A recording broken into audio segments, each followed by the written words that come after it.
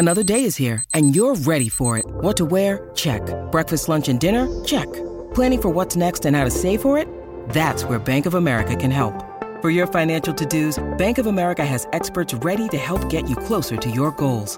Get started at one of our local financial centers or 24/7 in our mobile banking app. Find a location near you at bankofamerica.com/talktous. What would you like the power to do? Mobile banking requires downloading the app and is only available for select devices. Message and data rates may apply. Bank of America N.A., member FDIC. Navarro and Danvers head off for a final showdown in the ice caves of Night Country. After falling through a few levels, they eventually find Clark skulking around and follow him until they reach what turns out to be a secret drilling room that has been hidden underneath the Salal research station this entire time. After interrogating Clark, it's revealed that Annie K found the room and proof of the scientists' collaboration with the mine to make more pollution that softened the tundra which made their work possible. Annie K destroyed years of their research, and the scientists, angry with her at delaying what they thought would be world-saving research, murder her. Navarro lets Clark outside to freeze himself to death as Danvers sleeps, then begins to heed the call of the ice. Danvers tries to find her before falling through the thin sea ice, and Navarro manages to snap out of the ghost world long enough to save her from freezing to death. On further investigation, they find 3-fingered handprints on the secret tunnel entrance, which remind them of Blair, who Navarro interviewed in a battery case earlier in the season. They drive out to confront her and find Bee and many village women there to confront them right back. They tell a story of the women of the village discovering the scientists' secrets and banding together to drive the men at the Salal station out naked into the ice. Danvers and Navarro are satisfied that justice is done and leave in peace. Months later, Navarro has disappeared, and Danvers answers questions about the bizarre investigation with outside detectives.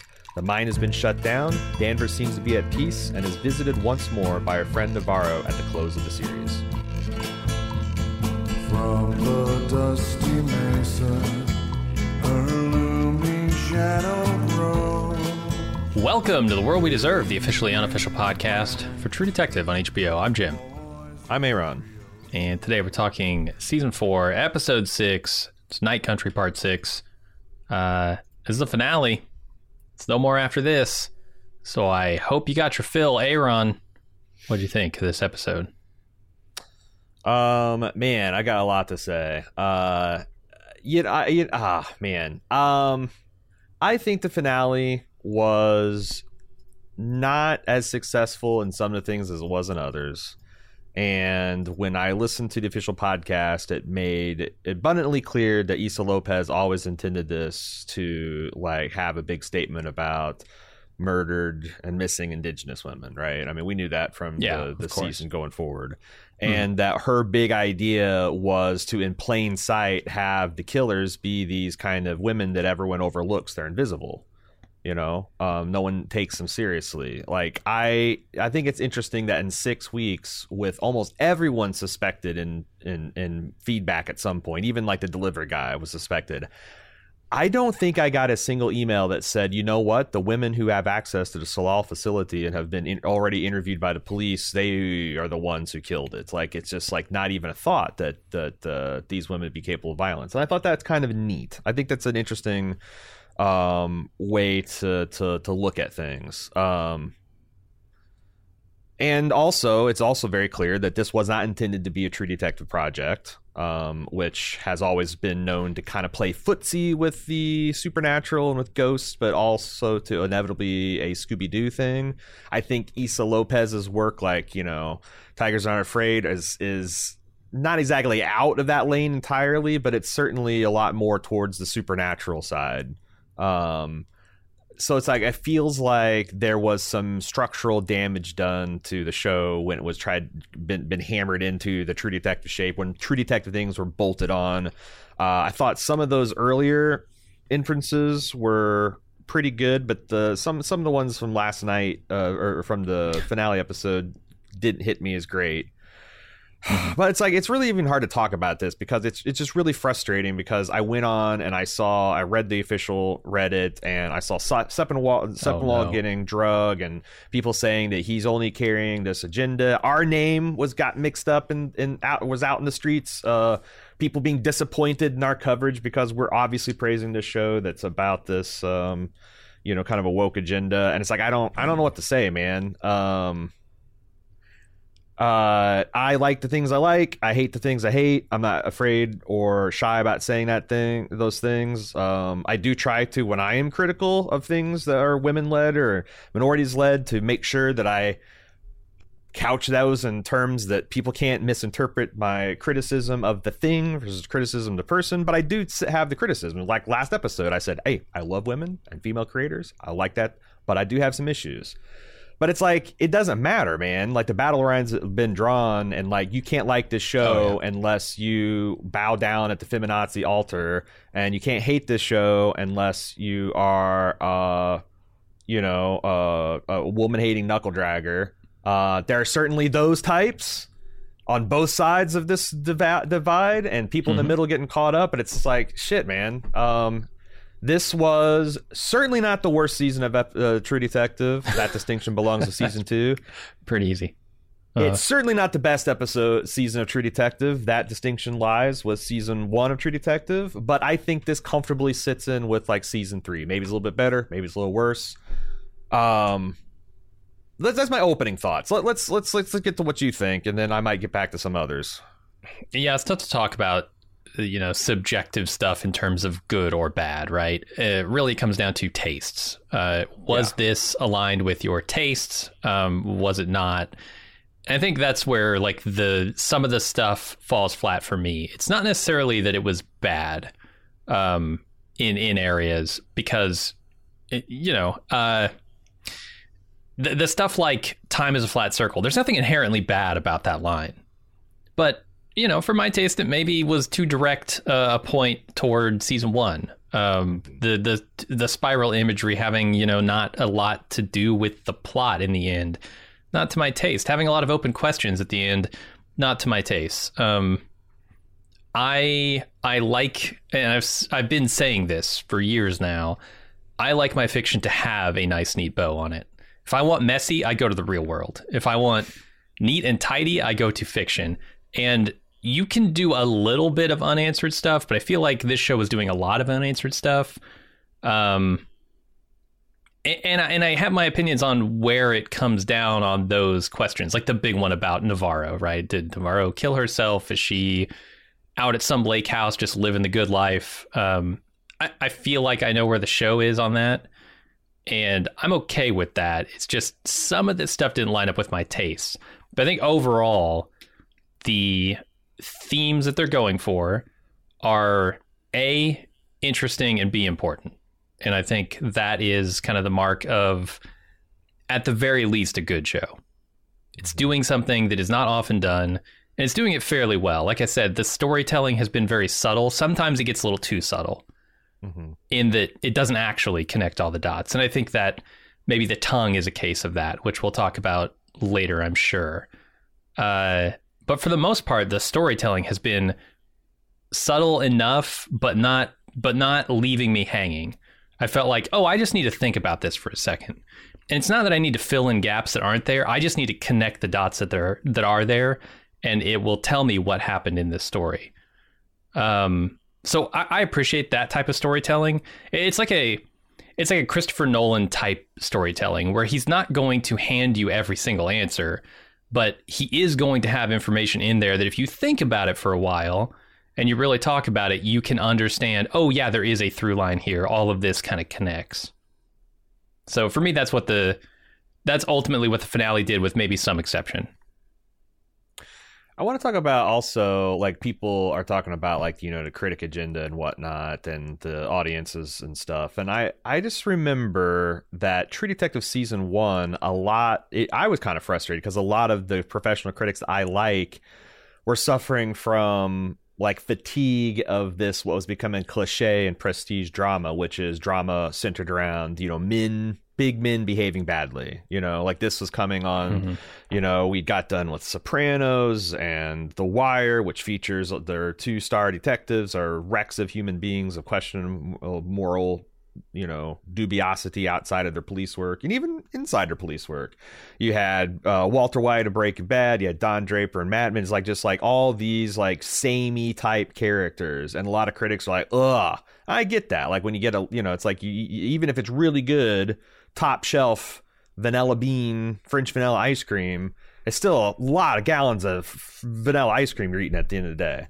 And also, as one who loved the first season of True Detective contemporaneously and remains a big fan to this day, the fans were awful divided on that finale episode. A lot of people who were wanting the Lovecraft are disappointed. A lot of people who were wanting the purely rational stuff are disappointed. A lot of people disappointed how anticlimactic it was. And it's like, oh my God, you had this big showdown, which wasn't a big showdown. And you got the episode in the hospital with Marty and Russ crying about this. And it's like, I just don't know what to. I never know how to take the public criticism, because it's very fickle. And it certainly changes with the wind, but and in aggregate, it's weird, right? Because like you can take the temperature of everyone, but any individual is going to have different ideas and different complaints. So like you can say, oh, you guys have rose colored glasses for season 1 because not a lot of people really love that finale. But then you talk to the one person who absolutely loved it, and what are you going to tell them, right? Yeah, I mean, I still get to this day.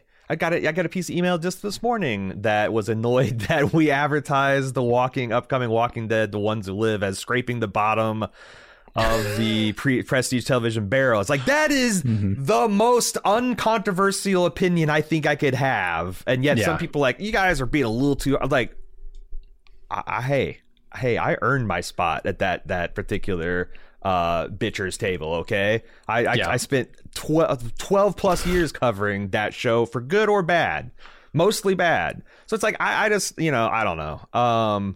I think at the end of the day, like, the True Detective packaging seemed like it was a mistake, although I was talking to another friend of mine and we looked at the ratings, because I threw out, it's like, man, I think if True Detective Sharp Objects had come out, people would hate Sharp Objects. I think if True Detective Mayor of Winningham had come out, people would have hated that. I think, True Detective, what's the other one that I can think of that was really good? Sharp Objects, Mayor of Winningham. There's another one. Mayor of Easttown. People might be confused as to what you're actually talking about. Oh, yeah, and I think, Sharp Objects was amazing. Mayor of Winning Time or whatever was pretty mediocre. But like, it wouldn't be fair to put those things under this banner. I don't think it was fair to Issa Lopez. But then I also look back at the ratings. Like, Night Country was double the ratings of Sharp Objects. It's the most watched season of True Detective ever. So quadruple the ratings of the Mayor of East Titanic, whatever. So like, yes, it's probably unfair for this show to put it in that container, but putting that container gave Issa Lopez's show such a much bigger platform. And also the people saying this show had sucked from like week 1. And like the critics are in on it and all that. I don't understand how you can explain how this show gained 10 to 15 to 20% audience week over week over week. Like, are we all in on it? Is Nielsen in on it? Like, it's just like, I know, I think this show, and I think a lot of people, this finale is especially divisive, but again, I went through this with True Detective season 1. I remember the Say the subreddit and our feedback when, we did that show in retrospect, but a lot of people were unhappy with that.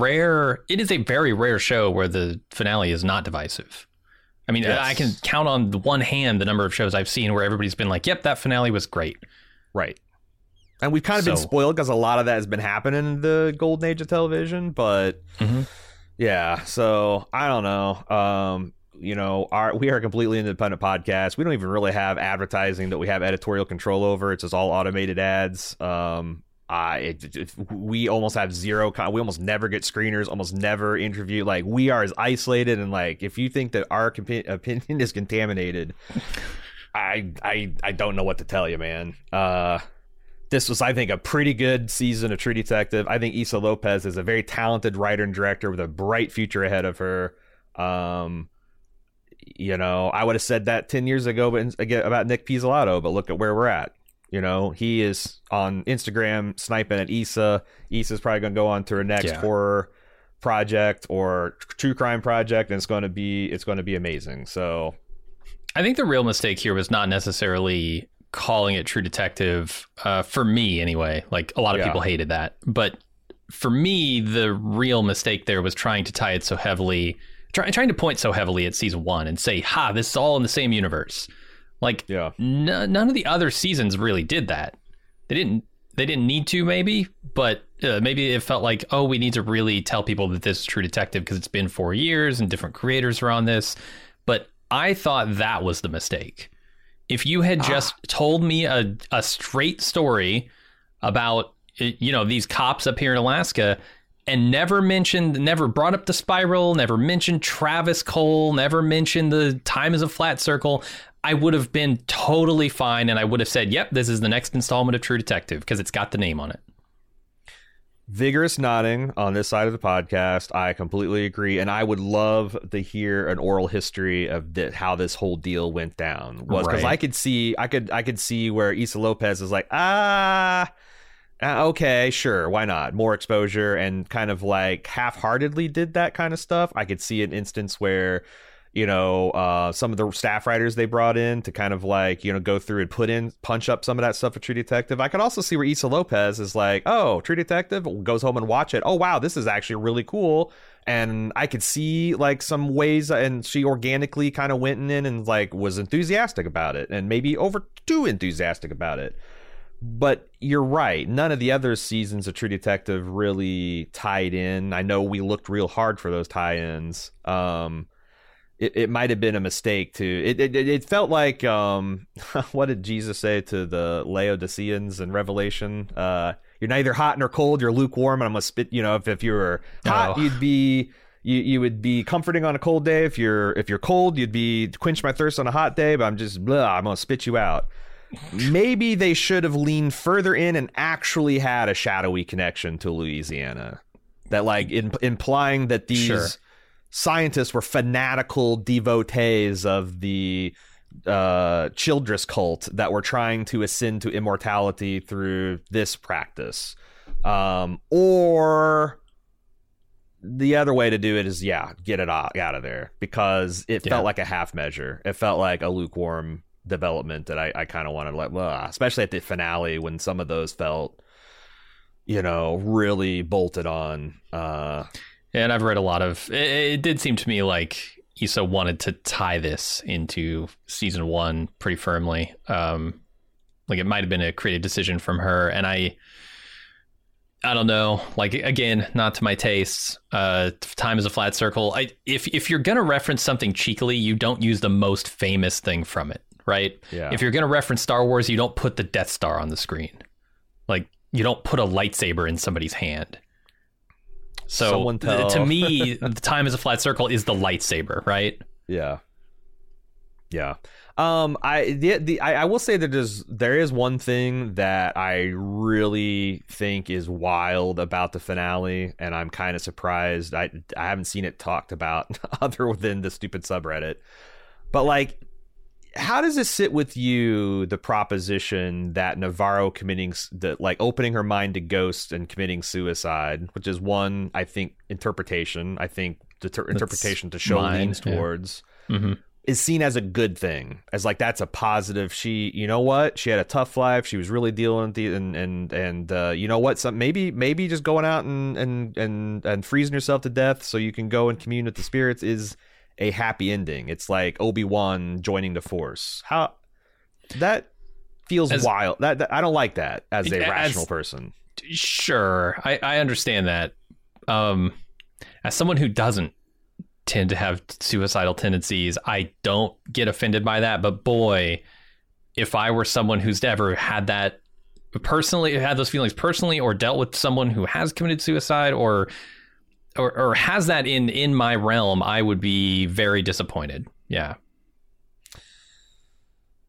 Yeah, I mean, like I said, I don't think suicide is the worst thing, and especially in terms of like like I kind of believe in, I guess euthanasia would be the better way to say, like if you have really intractable physical health problems that are causing you pain and your quality of life is so low that you can't enjoy life and have no prospect of enjoying life ever in the future. Mm-hmm. I can get it. And I don't like, obviously, I mean, this is what people do with pets that they love, right? Like, yeah. And it's a merciful thing in that case. I'm not going to say that people who commit suicide are weak, or I think, or whatever, but it's just like, it's weird to be like, it's okay. It's okay if the struggle gets too much. you can just let go and join the spirit world and go to heaven or what. I don't like that. I don't subscribe, and because there's always the potential to get healthy. Yeah, kind of surprised there wasn't more pushback in places on that particular storyline. But also, it's like, is it even a real thing? It feels like a dodge to be, because like to me, it's like something like that. Like, man, where are hey, if you're feeling lost or you're feeling like you want to call heed the call of the ice, call this phone. It's weird because I feel like that was the way they treated like Julia's suicide, but odd to not include it in this one if that's what the show's opinion is. But I guess maybe is that giving it away? Is preserving the plausible deniability better than giving people a hope, are those hotlines actually you? I mean, there's a lot of open questions there, but that's the one thing that really didn't set right with me in the way this season ends. Yeah, I also don't want to tell creators what stories that they can tell. I like if that is Ida's opinion that, in this scenario, these characters believe that suicide is the best option, I don't want to tell her she can't make that story.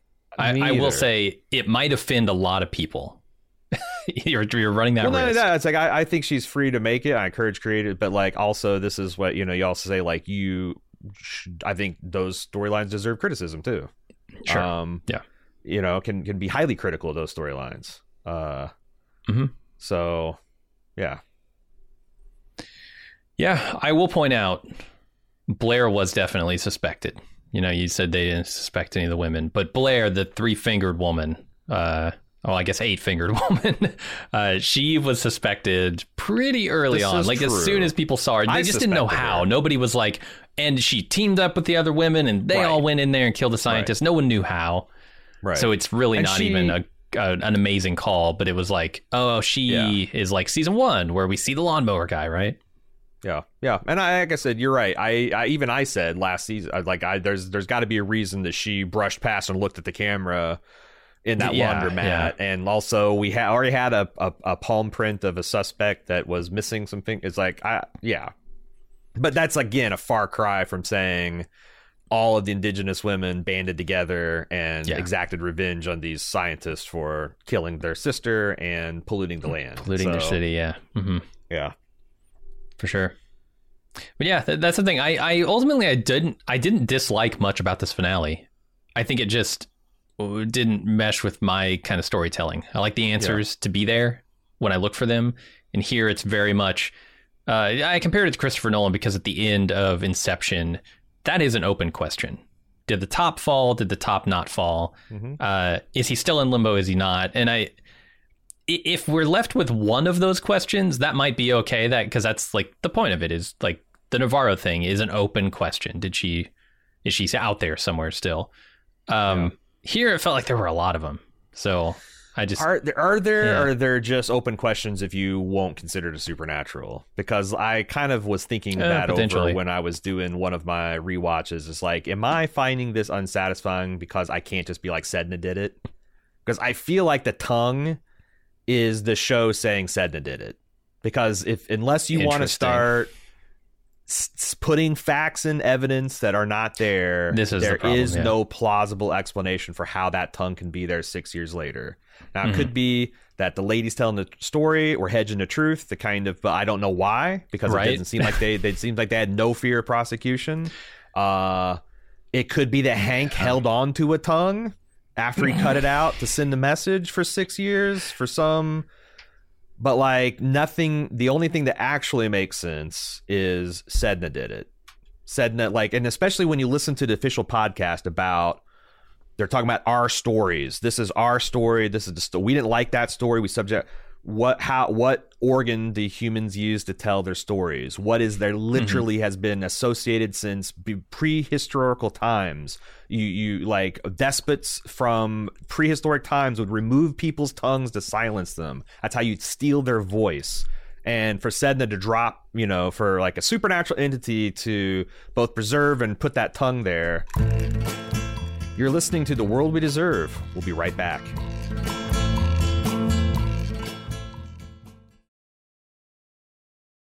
When you need mealtime inspiration, it's worth shopping Kroger, where you'll find over 30,000 mouth-watering choices that excite your inner foodie. And no matter what tasty choice you make, you'll enjoy our everyday low prices, plus extra ways to save, like digital coupons worth over $600 each week. You can also save up to $1 off per gallon at the pump with fuel points. More savings and more inspiring flavors make shopping Kroger worth it every time. Kroger, fresh for everyone. Fuel restrictions apply.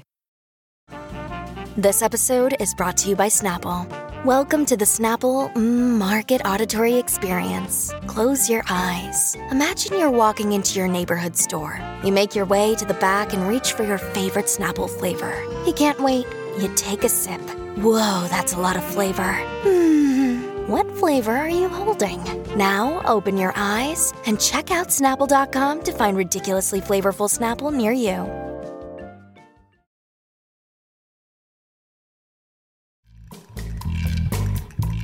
We're back with more of The World We Deserve. This, Jim, was very hard to bust into like topical points, so I'm kind of taking this in sections. Start off with the Varro and Danvers and kind of like the ice caves situation. Okay. Big problem people had, and I think this is a valid point. It seems silly that this night country is literally underneath Solal Station. And no one mentioned that proximity ever. Like it's like a surprise when they're like, oh my god, this is Solal Station. I think they probably should have put something in there to suggest a passage of time, or the fact that, you know, Liz and Evangeline are been trapped down there for a long time, making uncertain progress. But yeah, typically you use sunlight to do that. You use a state of the day. Right. Can't really do that in this show. Yeah. But yeah, I think you're right. If they walked a mile, 2 miles underground in those caves, I would like to have known it. Mm-hmm.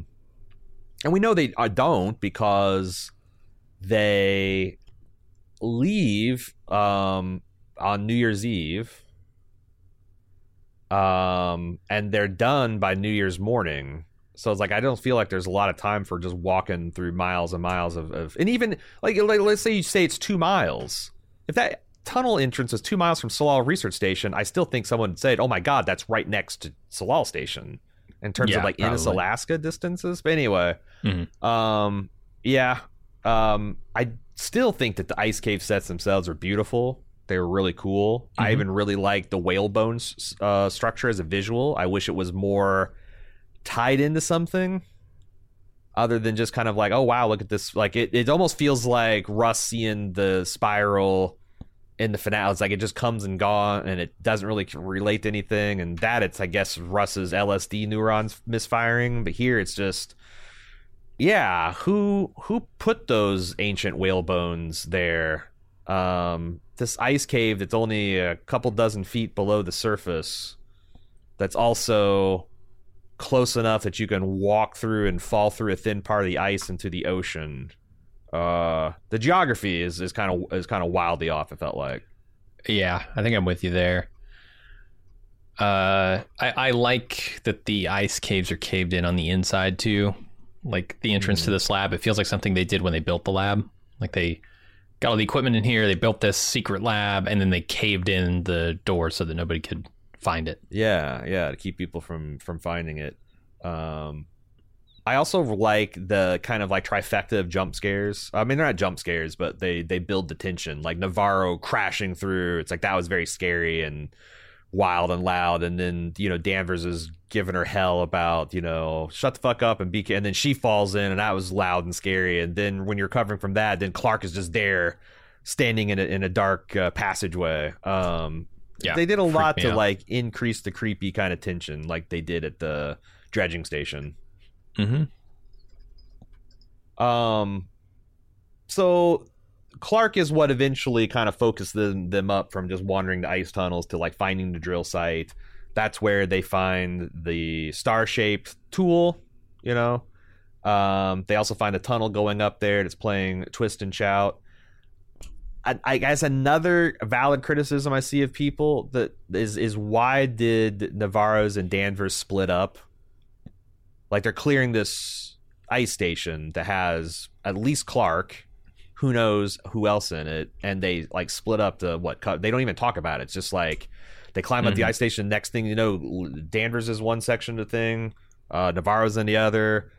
They're exploited because of that, but it also doesn't really make a difference. Sure. Yeah. It all comes back together soon enough. Yeah.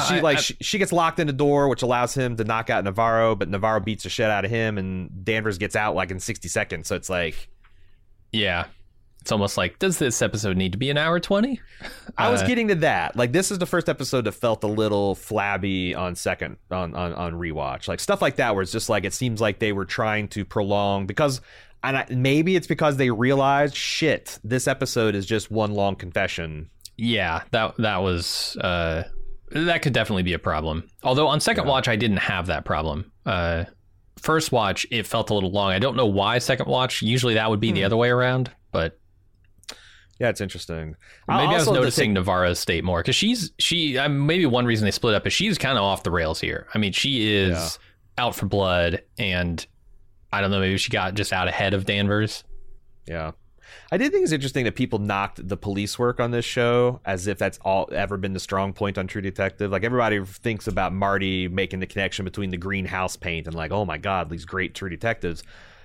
I just got done watching season 1. There's like 3, maybe 4 places where the investigation just stalls out and Russ gets a lead by beating the shit out of somebody, blackmailing somebody, kidnapping a police officer onto a boat and threatening to kill and blackmail him with child porn. Like, this is not good police work, okay? It's sure entertaining as hell to watch Russ just beat the shit out of somebody with a toolbox and then turn to the other guy and be like, you're next unless you tell me what I want to know right now. But it's of a piece of what Navarro's and Danvers are doing in this episode and this season. Like, they color outside the lines when they get stymied or frustrated or looks like the case is going cold, and that feels pretty True Detective to me. So yeah, like again, we get to the meat of the at least first half of the episode, which is the interrogation of Clark. You know, we talked about the whole Back to the Future interrogation technique of the forced unpleasant sounds listening, and it's obviously a lot more effective when you're playing to the ex of a person, the murder of their girlfriend that they were complicit in. Yeah, this is where I start to have problems when he starts to explain the actual circumstances around her death, because I don't think they make a whole lot of sense. Okay, let's talk this through. Tell me about your problems with it. I know we have a section on the resolution coming up later. Did you want to save that for there, or because I mean the resolution here to the mystery of who killed Annie K, how these scientists died? I guess the scientist death comes later. So I suppose we could talk about the resolution to the mystery of like the pollutants here. I don't know why scientists, self-respecting, reasonable scientists would say, go ahead and pollute more because it's the only way that we have to defrost the permafrost. I mean, we have technologies available to us that I guarantee will defrost permafrost. Yeah. You don't have to do it by dumping chemicals into the water of a town of thousands of people. Yeah, no. I mean, you're definitely right about that. And I don't even know stupid. why. Like, if you, I mean, yeah. I could come up with some different things, but yeah, that was this. Like I said, and I said that in the instant take, is this feels like a bad Captain Planet plot. Like, you've literally got evil scientists covering up warming data, and turns out the factory is polluting, but they're polluting, or I'm sorry, the mine is polluting, but they're polluting even more because the evil scientists wanted to frost the permafrost so they can get at their, And it's made worse by having 8 of them. I mean, I could understand one person being corrupted. If it was Lund who was falsifying the numbers he sent to the government, and these other scientists had no idea that was the case, Lund, a singular person could be corrupted, I believe. 8 scientists could jump in and murder a girl so that they can pollute the groundwater more? That is nonsensical. That is a complete non-starter for me. And this is why I think it would have benefited from like either more cult or more or more mindfuckery. Like it turns out the mine recruited 8 crackpot geologist research. They were already corrupt when they got there. Yeah, that like the mine is looking for like, okay, we want to find some insane people to want to defrost the permafrost for some kind of crazy paleo organism that's going to make our lifespans too. Like, okay, these are the guys.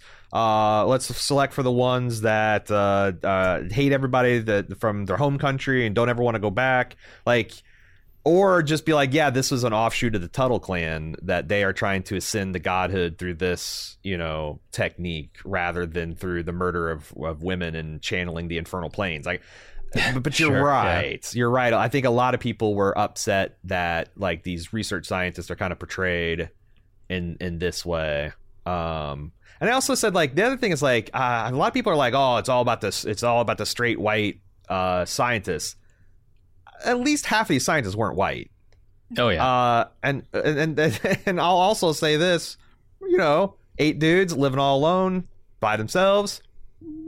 I'd lay money on a couple of them also not being straight. But like, it's weird that that's a criticism that like it's white men versus the indigenous women when I think it's more of like everyone against indigenous women, because that's the whole point of this thing. It's like, people, it's disappointing that no one is grappling with the actual, thing that Issa Lopez is trying to do, which we talked about in the preview podcast. Indigenous women in the United States and Canada are in some places up to 6 times higher, more likely to be killed, or like 4.5 times more likely to be abducted than their every other counterpart. Like you could stack them up against any other demographic in either country and those numbers are still shocking. And like, why is that? Why? Well, it's because honestly, it's because people don't care, and and I can buy that it's largely, the white men with the power who are able to, make that call and have been overlooking it for ages. But I think Liz Danvers stands as like the testament to everyone has been overlooking this. Yeah, she even though she's got a daughter who's indigenous, she is more concerned with keeping her daughter in a little box that will protect her rather than, addressing the actual thing that's a threat to her safety, which is the mine and the way the town folk view the villagers. So, I also thought it's interesting now that we're talking about it. Like, I thought Clark, with his confession that he loves this girl, the way that he kills, there ends up he's the one responsible for actually doing the coup d'etat to Annie K. He's got that like the same affect as like the German soldier in Saving Private Ryan, where he's just like, just stop. I saw a lot of Killers of the Flower Moon in this. Because, Leo DiCaprio, his whole arc is he loves this woman, but he's killing this woman so that he can attain a larger objective, Yeah. I thought that was really interesting that there's a lot of the similar energy. Do you think... So I was convinced now after my subsequent watches of the finale that Annie K was actually in a relationship with Clark to get this information. She was a spy. I think she was infiltrating. Yeah. And now that we know that all of the women were into it, probably including the woman who's dyeing people's hair, like this all, like if you, again, I don't think this is actually textual, but if you look at what we know that's on the record, that like Annie K never really showed much interest in the scientists out there till one day she just had a head of steam. I want to go out with you when you cut these men's hair. And then like her and Clark just instantly hit it off. And it seems like the whole reason she did that summer was to get close to this guy, take advantage of this lonely guy and get the goods on it. And he mistook that for an actual relationship the whole time. That's my read on it. Okay. Yeah, I agree. Okay. So yeah, she finds out this in a fit of anger, righteous anger, she destroys their ice cores and some of their drilling equipment, sets them years back. Scientists angered, they kill her. Does this? I also had a hard time lining this up with what we saw of the Annie K video. Oh, I have a lot of problems with the videos they showed us. Lots of problems with the videos. Yeah. What's the issue here? The fact that like she has been triumphantly destroying all their equipment and ice cores, and all of a sudden, and then after all that, she is saying into the video, "I'm Annie K, and I found a secret thing, and oh my God, something's come." Like she had to be making so much noise. The only thing that makes sense is she's destroying all this stuff, and she's like, and in the midst of it, she hears the hatch start to open. So now it's like someone is actually here. I know someone's heard it, and now I'm trying to like evade detection long enough to get this confession. And she does say if anybody finds this video, yeah. So yeah, I think she knew the jig was up. She was cut off while Lund starting to stab her, and then it wasn't a power cut. It was Clark stepping on the phone that stopped the recording. Which this guy's got the balls on his feet of granite. Because I don't know, stepping on a phone breaks a phone, but whatever. Yeah, it breaks it to the point where it just stops recording instantly. Yeah, no, he smashed that phone. Yeah, it seems like the likely events there. He also adamantly refuses to take responsibility for cutting out the tongue. Yeah, everyone does. Yeah, so, and I believe him because why would he lie? You know? I believe everyone because at this point, why would they lie? Right. And this is like, yeah, in these particular circumstances. So Navarro is in Sins and she pulls out her gun to kill this guy. Danvers leaves the room and has the sequences of flashbacks of her kid. Turns out, and there's the twist and shout introduced again. Why is Twist and Shout playing here? I don't understand the sequence of events here. Did Clark turn that on? Like earlier before they caught him? So this is one of my loose ends, the Twist and Shout. Like, okay. And we can talk about it later. Yeah, I just want to kind of like save all the things I didn't think had satisfying interest, or like it wasn't clear to me. Okay. So, this is also said about this backdrop that when Liz busted out of her containment in the ice core room, she stepped on some broken glass, which triggered her memory of stepping on the glass at the car crash, and she's been thinking about Holden. Mm-hmm. So then they both flash back when Navarro comes out and can't do it. They reflect on the Wheeler case, and they reveal that this is Navarro's the one that killed him. And the twist and shout, he's whistling, and then Navarro's gunshot wakes up a baby. Yeah. It's another thing that's kind of dangling for us to talk about at the end. Yeah, what is the point of that? Yeah. So Danvers is cutting an orange into a spiral peel. This is also right after Navarro talks about her mom and her sister being partial to oranges and peeling them off as one big spiral. I don't think this really goes anywhere, but speaking of hanging threads, Danvers sees the tongue goo beneath the table, goes to investigate, and Navarro interrupts her, kind of jump scares her, she bangs her head, and does it bother you that she didn't mention to Navarro about the tongue? Like, they're here, these police women are here talking about the case, getting this confession from this guy. She sees the tongue, she notices it, bothered by it. Navarro's like, "Are you okay?" Why wouldn't she said, "You know what? What's going on with the tongue? What do you think's going on with the tongue?" I don't know. She doesn't have any answers.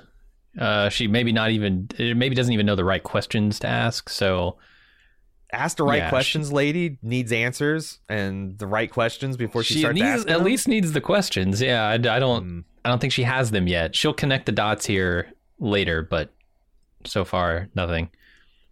I will point out that she bangs her head here before she starts seeing anything strange happening. So head trauma. If you're looking at this entire series, you could say everybody here has head trauma and then they start seeing things. This is true. Team Rational for the win. So round 2 of the interrogation begins. They want to now know what happened to their buddies. And he says, Benjamin and Annie killed them. And he reveals on the night of the disappearance. I'll say that this is like, the episode's really peaking for me here. He went, had this premonition that Annie was coming and hid himself in the tunnel. And he hears some commotion, Director Lund screaming, no, please, please. Then things go silent, and then something bangs against it and tries to get in, and he holds against it. And then from his perspective, he's down there for hours, maybe a week. He doesn't have any idea what happened to the men. And I at this point, I remember when I was first watching, I'm like, Jesus, did a polar bear actually get in here? Like, what could have possibly happened? I'm like, man, they're digging themselves into such a hole. How are they ever going to get out? Turns out that they do. So he also, this is another one that I think is a bit weak. He went to go talk to Heiss in order to survive her. Yeah, how did he know Heiss? I mean, where he was? Clearly he did, right? He knew that Heiss was down here in the caves or out there at the dredger. But we never see any of that. The only thing I can think, maybe there's a connection here where did they mention that he consulted with the mining company or something? I'm wondering if there was a way for Clark to I guess bare minimum Clark could have just done internet research, and found out that some dude almost froze to death out here under these conditions, and he goes to talk to them to try to figure out how. But like at this point, Clark is clearly driven insane by his experience. Like this now, we now know why he was so withdrawn after Annie K's disappearance, and why the other men kind of shunned and isolated him. I mean, look at the RV stuff he's doing, right? That camper, that's right. Insanity. That is a man that's going insane. So yeah. And he starts disassociating, talking about Annie being in the caves before she was alive, after she's dead. Like I think he's confusing Annie with Sedna at this point. And he asks Navarro to let him kill himself. Then we get a scene where Danvers pulls Navarro's mom's necklace out of her hair. This has to be part of the dream that we see next, right? Oh, you think so? It's weird because it's very much framed as like she just laid down. She just put her head on that pillow. I know. And then, there's something in my hair. Yeah. It's possible it's part of a dream. It's possible it's supernatural, right? Like this cross is there because said to put it there or whoever. Yes, that is way into the super. Like that's what I'm saying. The only other explanation, other than it being, she was actually asleep before she knew she was asleep, was that she banged her head and she's hallucinating this. Well, yeah, she could. Yeah, she actually everything that happens after she hits her head on the tongue desk. Like Navarro found her collapsed, said, "Oh my God, what's wrong with you, Liz? I'm going to take you to the bed so that you can recover." And then, because otherwise it says, you have to say that Navarro's mom, who is a ghost, got her necklace off of the thing, or it's a shared delusion that she's having. She's literally having a delusion. It's not clear to me that she knew about the necklace. Yeah, I don't know how she found that out. Yeah. Because it doesn't seem like Navarro has really talked about her mother at all, based on her revealing stuff about the oranges later. And I think they said that didn't Julie have a matching one too? So the one in the car, but no, I don't think so. The way she, I don't remember that. Was the necklace in the truck that she threw out into the ice real? I'm starting to suspect it wasn't. It's possible it wasn't. Yeah. In which case, we're even more into the supernatural here with Danvers having it. So. I thought that was wild, but she has a dream about Holden, and it seems to be a pleasant one, but then he kind of screams "Mom," and she wakes up finding the power is cut. The station is freezing, and she goes outside. She follows the trails of open doors, so she sees Navarro just watching Clark's frozen corpse. And this she killed him, right? I think she let him go outside and he killed himself. He dies with his eyes open on his knees.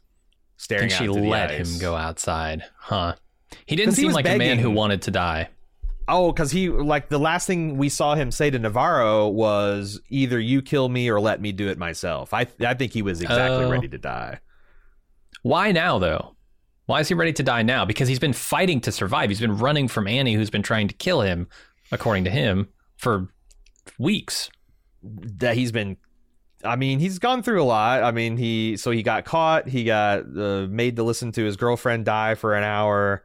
The research is destroyed, but it was destroyed before. And it's like it's 6 years destroyed, ago. and it's now it's like all the men are dead, so it's like really sinking into him that because he, like, I don't even know that he knew the men were dead until this episode. 'Cause Really? he had no idea what happened to them. Like, he might have suspected that Sedna got him, but you know, like, maybe there is some, like, if I can figure this out, and of course he's crazy.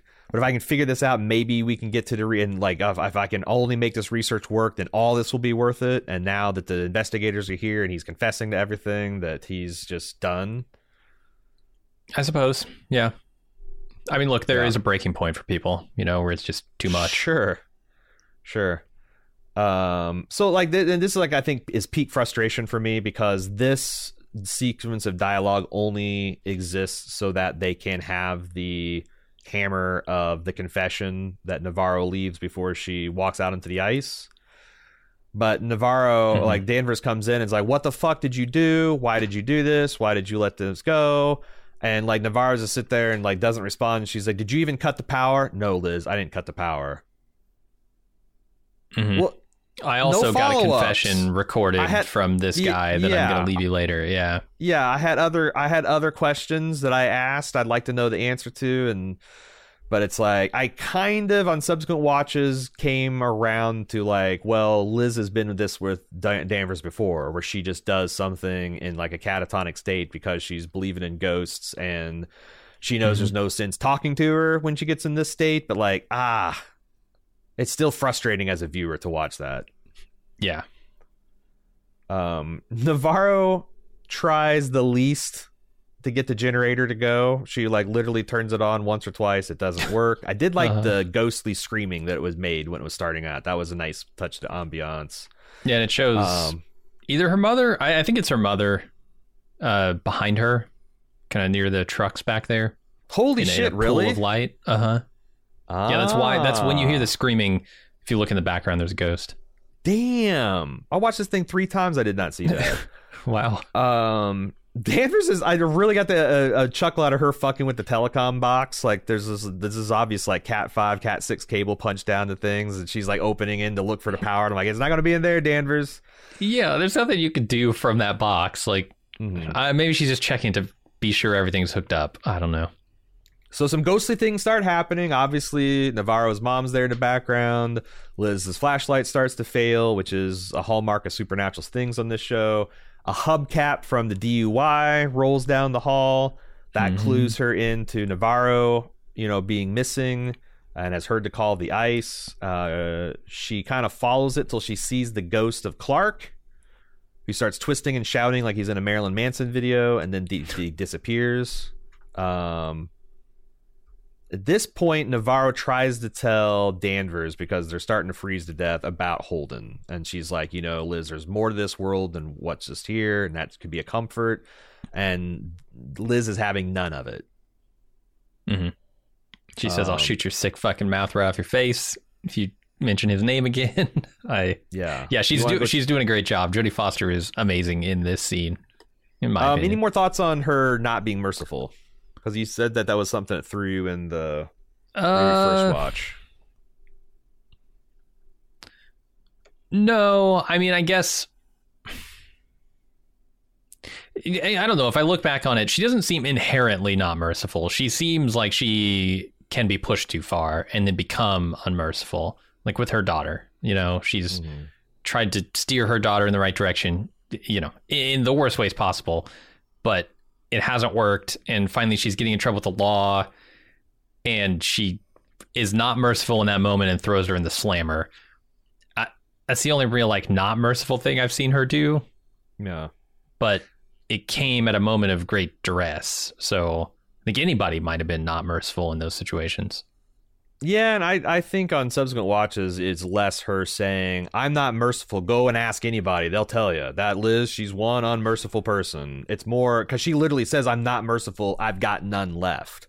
Like, this event has drained the last of her patience and mercy, and she's warning Navarro. Okay, yeah. You might have thought, because we've been friends, that you can do this, and you can do that, and do that, but that, it's done. I'm done with this, I think. Yeah. Yeah, I've shown mercy to you when you killed Wheeler and I didn't turn you in, although she was going to do it herself. Yeah, I've shown a lot of mercy, but now this is a bridge too far. I'm done. Yeah. Okay. So Danvers gets pissed and leaves Navarro by the fire, but she eventually gets too cold to continue to give her the cold shoulder. So she goes to investigate, finds Navarro missing. Of course, she goes out into the ice, where Navarro is out exploring the ghost battlefield. I thought it was really interesting. This is really interesting. Liz has Navarro in her flashlight. And the moment that like Navarro closes her eyes and kind of gives into the ghost world, that's when Navarro in the real world disappears. I think that's the show putting its thumb on the side of Team Supernatural a little bit. Yeah, it does a lot of that in the show. We'll talk about that a bit. So she finally closes her eyes, her ears start to bleed, and the ghosts are wailing louder and louder, and she finally closes her eyes and listens to what they're trying to say. And it turns out it's just maybe her mom, some indigenous woman reaching out with her fingers, and if you'll recall, those lines that are on their fingers, I think are the symbol of Sedna getting her fingers cut off. Like that's in symbol of her. So it could be Sedna herself giving her birthright, her Inupiaq name, something that like was stolen from her by her mom walking out to the ice, and she's obviously very moved by this. Yeah, I'm not really gonna try and pronounce it because I saw the way it's spelled and I saw the way they said it, and I don't know how to pronounce that correctly. But yeah, she gets her name. It's I try it because it's very slippery for me, but it's something like Sikanachiak. Sure. And it means she'll find out later it means the light returning after the long dark. I've got it written in that section of notes. Meanwhile, Danvers is having a ghostly encounter of her own as Navarro disappears. She hears her son cry out for mama, looks down and sees him trapped under the ice, and it's such a convincing experience that she instantly falls to her knees, starts trying to break through the ice, and unfortunately it's very thin here. She punches right through and surely would have died had Navarro not snapped out of the ghost realm in time to save her. Yeah, I actually read an interview with Issa Lopez who said she did die there. Her heart stopped beating. Now, we don't see any resuscitation, but we kind of skip a few minutes here. She might have actually died.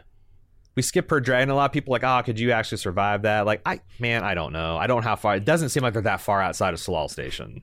Yeah, I think it's possible. Field or two. And honestly, with some of the stuff to Issa Lopez and how she trickily set up some of these situations to get, you don't see indigenous women. They're invisible in society. That's why you're never going to suspect them as being the killers. I kind of think that this is supposed to be taken in conjunction or juxtaposed with these two women who work together to return to the warmth and safety versus the men who are just about the same amount of time away from their clothes and the research station. Them being unable to get it together and freezing to death. Or another way to look at it would be Sedna spares them and doesn't the others. So I think that's something intentional that they're doing here. Man, this next scene where the Navarro's trying to get Jodie Foster warmed up, Danvers looks real bad. She looks like she's 80 years old and is 6 weeks into chemotherapy. And in this weakened condition, she asks Navarro to tell her what Holden says. And Holden says, your son says he sees you. And he can't believe you keep on sleeping with all the married men in town, Mom. Like, come on. What is... what would you're wiping my sister's chin marks off? That is not good. Not good, Mama. Not good. He wants you to do better. Yeah, he sees you. Start flying right. No, this is, and then she weeps, right? She collapses into Navarro's arms and weeps, and almost in a way that she's like too weak to properly weep. Like she's sobbing, but almost at death's door sob, which I thought was actually amazing acting. Oh no, it's incredible. I mean, both of them are doing a great job here, and I feel like this is. There might be a literal death here where her heart stops beating, she stops breathing, and she's resuscitated. But there's also a spiritual transformation that happens, a death of her old self here, because from this point on, I think she's willing to consider, the other possibilities that Navarro's been telling her about this entire time. And before, she's always been closed off to that. And that's kind of what Navarro's getting at, too, with the holding the hatch, right? The stuff that she tells Liz about, I've been holding the hatch for so long. She's been doing it in the form of like keeping people out of her life. I think Liz has been doing that too, but she's also been keeping any possibility for change, any possibility for healing out of her life. And that all changes here. Yeah, and that's like, it goes with the holding the hatch metaphor. Like Danvers says, hey, if you want to, she kind of like releases her from her obligation of living, says, if you want to walk out and disappear, okay, just try to come back. Which I think the only way you can really interpret that is if you die, please do the Ennis thing where you come back as a ghost. Yeah, and I think that's really representative of the change in Liz here, because before she would have said, you're just gone. You're just gone. Like, if you can't come back. And I don't know. I look at, maybe we can talk about it in the resolution more, but that's why I don't know that I necessarily hate the ending, the interpretation of the ending where Navarro kills herself, because the show's saying something about that is less than like she's just gone now, Yeah. So Navarro reflecting on her whole life has been for a long time holding the hatch against something trying to get through from the other side. That gives Liz a brain blast, like, oh my God, holding the hatch, something to get through the other side. And she goes to the scientist's laboratory, grabs some luminol, splashes it all over the hatch and gets a UV light and finds the 3-fingered handprint of the woman from the Blue King crab meatpacking plant. And they both realize that they've been asking a wrong question. They should have asked, instead of who killed Annie K, who knew who killed Annie K. And they race off to confront Blair. Which, I mean, she had a part in killing the people who knew. Yeah, makes sense. So that brings us to the resolution. They drive out to B in Blair's house. Now Evangeline is challenged by this woman. I guess, no, she's not challenged. She just reveals that she knows her name now, which gives the other woman gives her a new level of respect. And she tells her it means return to the sun after the long darkness. And we find out that, so here is one of the things that makes the tongue harder to explain. If these women knew that this was 6 years ago and they had some kind of long con, like maybe they would save the tongue. If it was ever, I don't know how they got in their possession, but maybe they'd save the tongue for their ultimate revenge so they can tie all this together. But like, I think everything that B says here is true. It kind of has to be. I mean, she's couching it in, a friend of mine told me a story about this thing, right? Like in terms that she can't be held legally accountable for, but right. She's telling the truth. I mean, the show shows it to us, and I don't think they're showing us a false narrative here, the story, if that's not the actual real story. Yeah, so for 6 years, they thought it was the mine in the town trying to silence people for speaking out, but then one of the cleaning ladies spills a bucket of mop water that all seeps down and seems like it falls for a really long time. She's able to investigate that, find a starship-shaped tool, Then through a informal network of cleaning ladies, there's a cleaning lady that works at the coroner's office to get some records of what the wounds look like so they can compare it. I think that might have been the police station, actually. It might have been the police station, yeah. Yeah. But like they got these poor indigenous women doing their housework during the nights where they're not supervised, and they have free run of the facility, and no one would ever suspect them of being capable of something like this, and they were capable of it, turns out.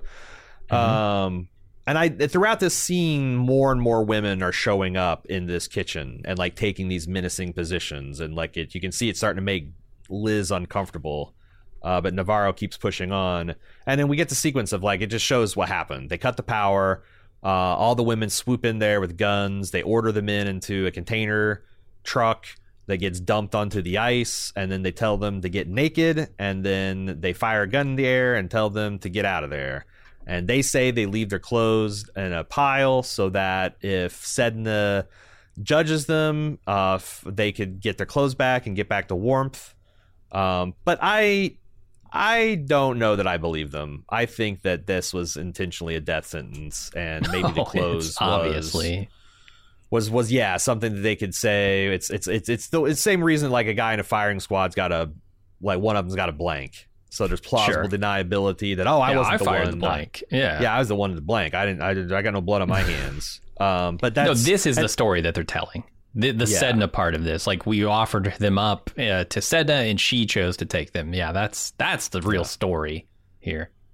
Yeah, and then like the men brought we didn't kill the men brought them themselves. That they dug into her home in the ice. They killed her daughter there. They pumped it full of poison, and they woke her up, and they reaped the whirlwind.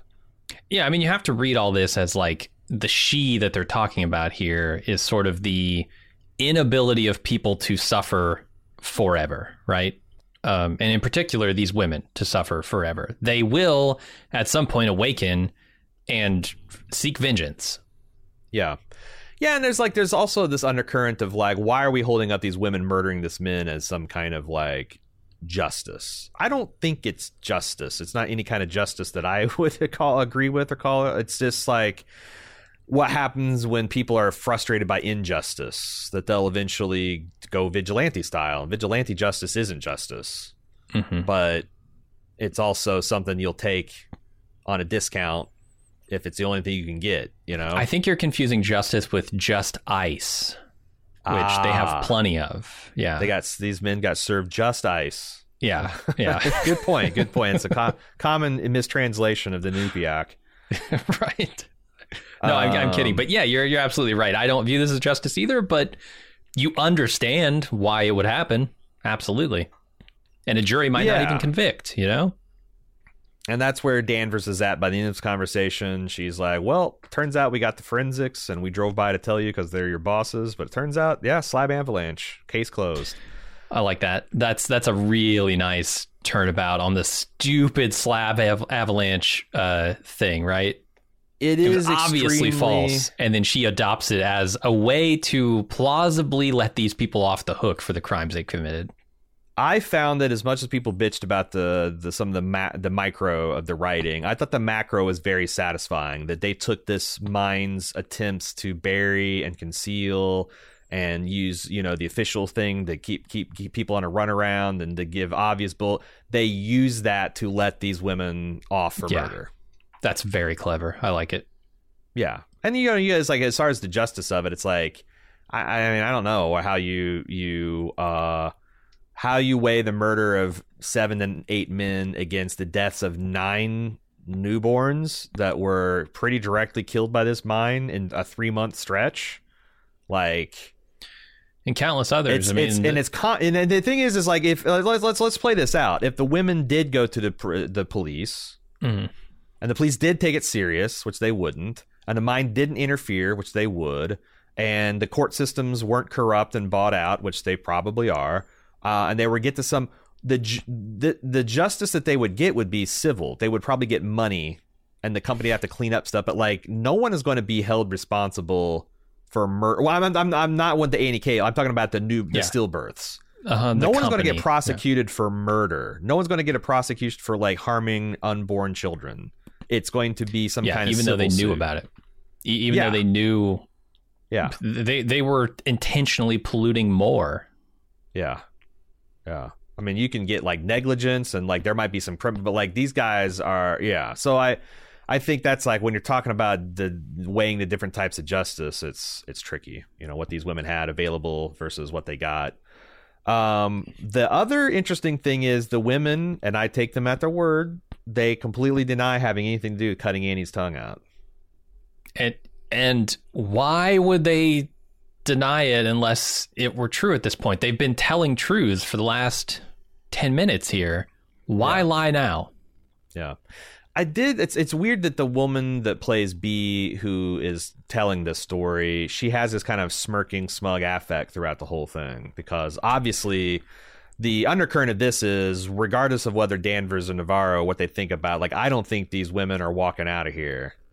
Like, these women are not going to go to jail. These women aren't going to be arrested. No. They're like, there might be 2 more people on the ice on New Year's Day, but that's very clearly what they're telling us here.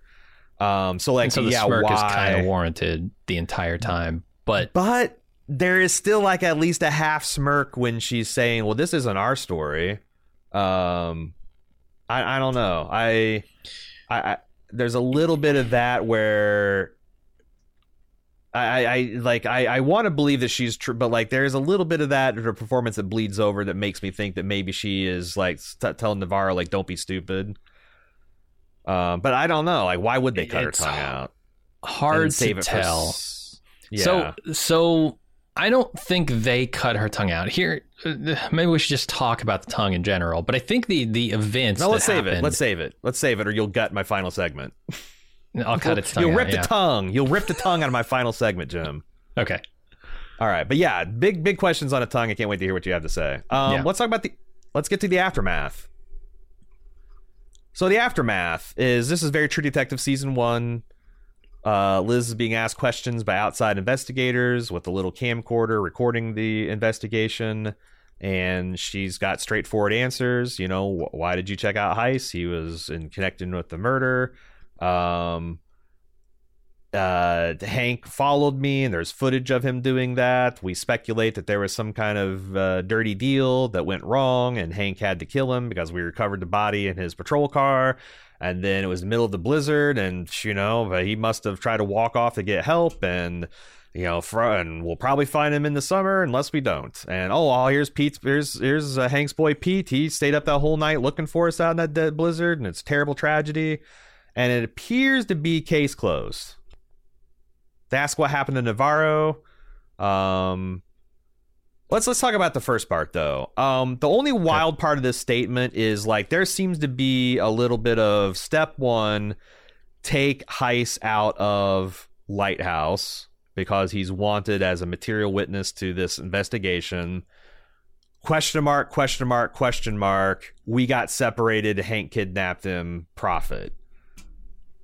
She says, after we got separated, Hank must have gone in there and got... Well, why did you get separated? Why did you take him? If you took him to your house, what? It feels like no one was asking the right questions there, but maybe that's the point. Yeah. Why did you not take him back to the lighthouse or keep an eye on him? What does separated mean in the context of this New Year's Eve and clandestine investigation you're doing? I don't know. I felt like there's a little bit of a thread there you could pull. Mm-hmm. They ask what happened to Navarro, and she kind of makes some non-committal answers about, some people come to Alaska to escape. Some people come here to find things, and it's set against a backdrop of Liz finding a polar bear and a cell phone that has Clark's filmed confession, it turns out, and also finds Kovic finding his toothbrush left out in front of his bar, and he looks out concerned, and it shows Navarro walking out on the ice, fully clothed, it must be said. And they also play this interview with Raymond Clark where he talks about the truth and the sorry part he played in this and the irreparable damage to human and animal population. As he says that last word, it shows the hunter that we began the season with, hunting the caribou, now outside the mine that's closed. I want to stop and talk about that there too.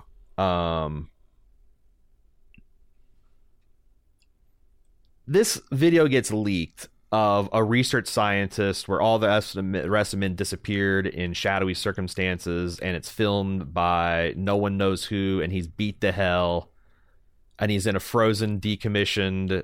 how does this play when it hits the media? Like, the fact that this guy has been battered, looks like he's been, like, tortured into a confession, which he kind of was. Oh, yeah. Yeah, absolutely. I mean, it probably... It piques people's interest, I'm sure, because it's just an insane thing to see. And then there's an investigation that can be done. So this is why I don't have a problem with it, because there is hard evidence here. There's there. Yeah, it's like, okay, well, maybe it's suspicious, but if we go and follow that up, and we don't know who leaked it, we don't know who took it, it's just like something that we got to follow up on. Oh, shit. Look at this. And Hank's not there to clean anything up. So this isn't going away. This isn't getting buried again. Yeah, I'm sure they sent scientists down there to confirm, oh, yeah, no, actually, the pollution levels were way higher than they should have been, and the scientists were in on it, yeah. That all works. Yep, and we get to see Liz and Leah happy and laughing together, and Leah now has her tribal markings on her chin that signify her being a woman, and it's Liz's opinion she's not going to find her out there in the ice. And the men asked her reports of sightings of her. Do you think it's true that she's still alive? And she goes, well, this is Ennis. Nobody ever really leaves. Thought it was a particularly good song to end the episode on. I really liked the kind of like hopeful, uplifting music as Navarro steps onto her deck. Navarro, she dead. Yes. But when no. she walked onto the ice, why wasn't she naked?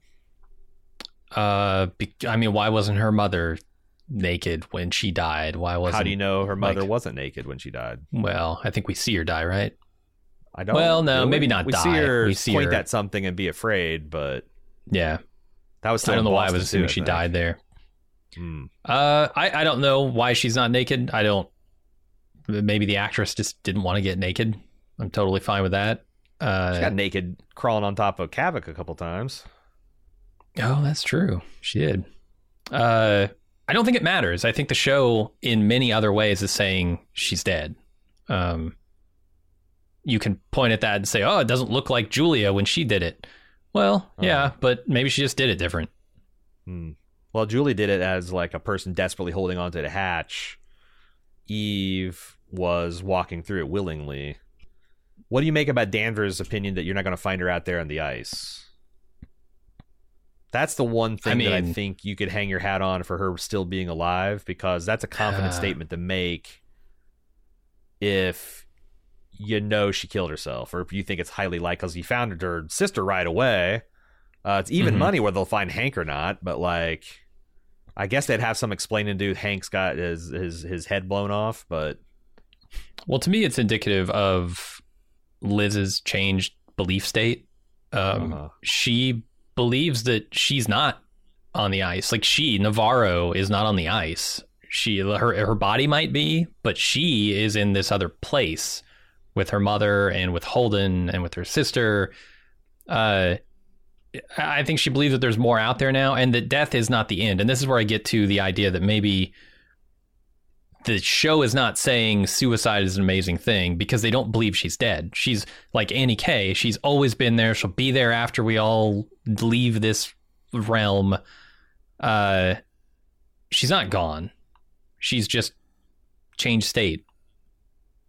And she's visiting Liz, right? Like, I obviously, I still don't like that message to suicidal people, but I mean, you could probably sure, because I don't believe that that's true in the real world. Yeah, but I guess like, and it's, I guess it'd be different, like because I'm like, well, why don't Christians get more flack for believing in heaven, you know? But I guess part of the Christian ethos is suicide doesn't get you to heaven, right? Like that's a mortal sin, so like you can't. That's not like it's something that the Christian faith doesn't truck with. Because you could say the same thing about, well, if things get too tough, just off yourself. You wake up in heaven, but that's not how it works. Well, think about it from the perspective of people who've had loved ones who've committed suicide.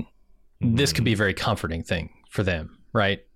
Your loved one is not gone; they're there with you. It's just like the idea of heaven. it is a comforting, I guess it's a comforting thing to say for people whose loved ones have committed suicide, but it's something scary for people who have loved ones who are actively suicidal because... Absolutely, yeah. Yeah, so I don't know. It's not great in all cases. It's not good or it's not terrible in all cases, so... Yeah, it's just weird that, like, I saw a suicide hotline notice in an episode dealt about suicide. It's weird that if the show's perspective is that Evangeline killed herself, which I think it is... then it's a weird statement to be like, I don't know, like this is an okay suicide. Or maybe it's not even suicide because she's not really gone because she's a ghost. That's kind of what I'm getting at. But okay, here's some more evidence for she killed herself. So she leaves the bear for Liz to find, which is representative of the afterlife, right? Holden is dead. We are 100% sure that he was killed. Mm-hmm. So... that represents Holden, which represents this afterlife. Yeah. That's the only thing she leaves for Liz. How would Liz find her? How would Liz know where she is? She's just gone. Like, Liz comes searching for Navarro. She's gone. And the only evidence that she ever existed is this bear. Doesn't leave a note to find her at her cabin on the lake. She doesn't say, I'll return here as a real live person in 2 weeks so we can hang out at your cabin. She's just gone. Liz wouldn't know where to find her. And what purpose does it serve to walk out into the wilderness, clothed or not clothed? What is that? Just her. Like, the imagery of answering the call has been portrayed like this every single time in this show. Yeah. Everyone who answers the call is dying. So even the going from left, it's like always portrayed as a left to right walk too. And not for nothing, when she shows up at the end and Liz is what you're calling her lake cabin, she's wearing the exact same clothes that she walked out onto the ice with and disappeared. Yeah. No, I think it's pretty obvious that she killed herself at the end of this. Agreed. But like I said, we leave Liz in a happier place. She's more calm. She's more centered. She's more at ease with the job she's doing.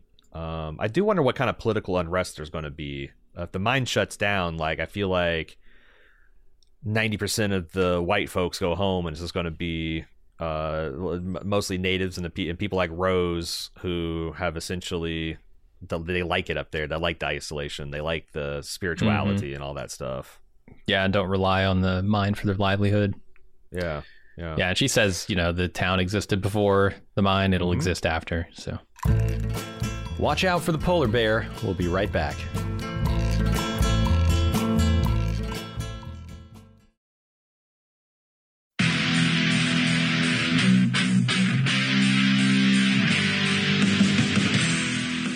We're getting geared up for the 6th annual Summer Badass Fest. And while we're working on a slate of apex badass films to enjoy, we've got an early action-packed announcement to make.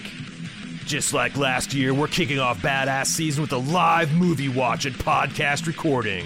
We've rented out a theater for connoisseurs of action films and Bald Move fans that just want to have a great time. Unlike last year, this year's movie is top secret. Hush hush.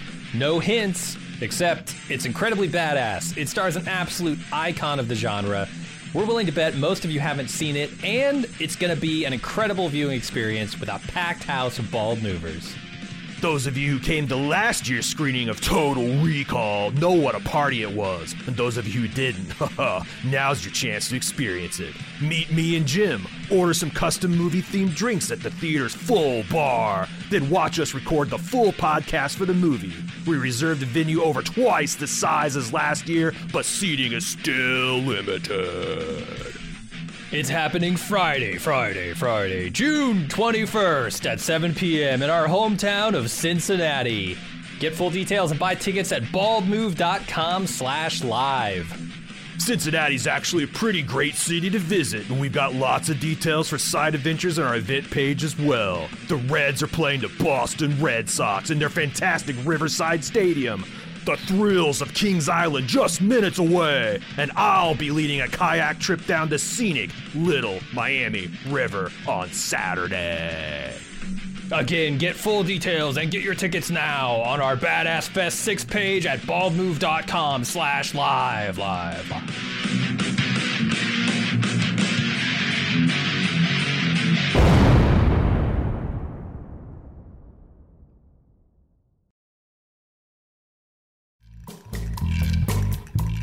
time to continue our investigation back to the world we deserve. Let's talk about Pete, who we have talked around so far. So Pete, he was left to deal with the aftermath of the amazing finale of last episode, and he's down to his boxer briefs. He starts cleaning, loading bodies, taking a shower. He's just finishing up when he notices, I think, a tooth embedded in the wall that got shot out of his dad's skull. Tooth. That was fucking crazy. And he starts working on that when Leah comes home. Geez, Liz, might have want to mentioned to the guy cleaning up the double homicide that you invited your daughter over for dinner on New Year's Eve. Slipped your mind. Yeah, you pointed there, this Liz. out last episode, and we thought it was going to be a bigger deal, but he covers pretty well. I do like how he covers. He says, yeah, this, I'm acting weird, totally, but it's because of Kayla. This got me really shook. And man, what if she'd come home an hour before? Imagine that he's like, sitting there covered head to toe in blood and tidy whities, and he answers the door and at her mom's house, by the way. Mm-hmm. Or if she got there and he was still in the shower. There'd been a lot of questions or there's a body rolled up. There's blood all over the floor. There's a body in a carpet, and she's like, did you kill my mom? What? Yeah. Yeah. So he covers for himself and Liz, saying that Liz is doing some official work and that, hey, I'd hate for Kayla and Darwin to be alone on New Year's Eve, so let me drive you home. And she's suspicious, but obviously she acquiesces. When he drops her off, no sooner does she get in the door than Kayla comes barreling out to blow Pete up and get him to admit what the hell's going on. And he cuts her off short, says, yep, there's some weird shit that I did and I'm involved in, but I'm fixing it. I need your help. Just leave me alone and let me do this one thing, and then I'll be back with you. And she kisses him. Mm-hmm. I still think my interpretation from the instant take is pretty right on, that all she wanted is for him to stop being a follower. Like, it's not that he had to go back to being the innocent teenage puppy dog that he was. She wanted him to grow up.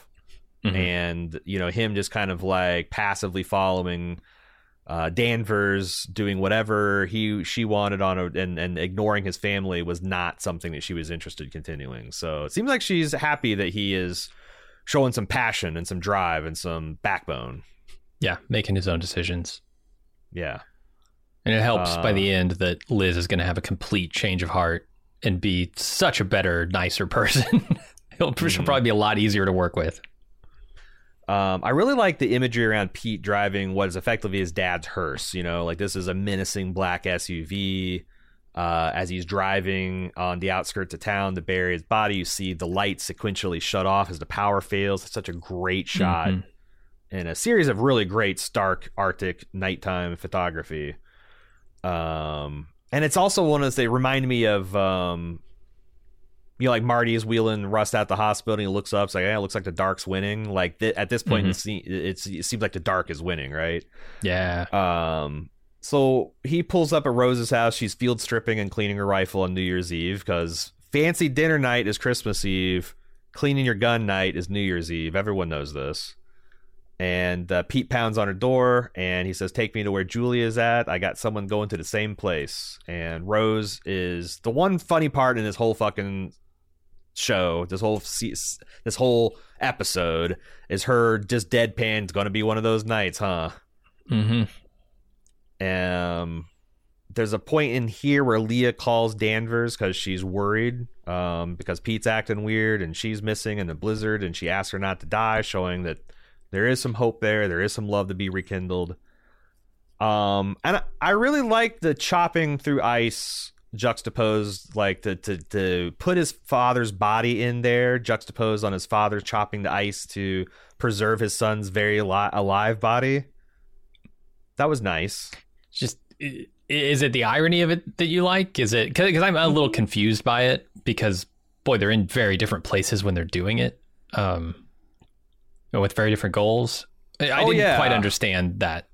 I guess I liked it because I saw it immediately, like I even said that last episode, it's like, it's very funny that Pete is, or not funny, it's ironic that Pete is taking his dad out.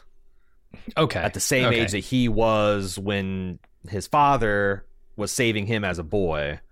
Yeah. It's like there is some kind of really inverted life, death, savior, executioner kind of thing they're going on with that. Mm-hmm. And she takes him to where Julie's buried. And he wants to not look away, but she's like, nope, this is gross. I'm gonna cut up your dad's lungs. And but then she insists on making him close the door, finish what he started, slide the body in there, and it's grim as Hank's body sinks to the Arctic Ocean floor. Yeah, I know here that the blizzard has stopped. Mm-hmm. There's no more snow, no more howling wind. It's probably not as cold. And at the same time, when we cut back over to Danvers and Navarro, they say we get the note that it's January 1st now. It's the 15th day of night. And they see the Northern Lights.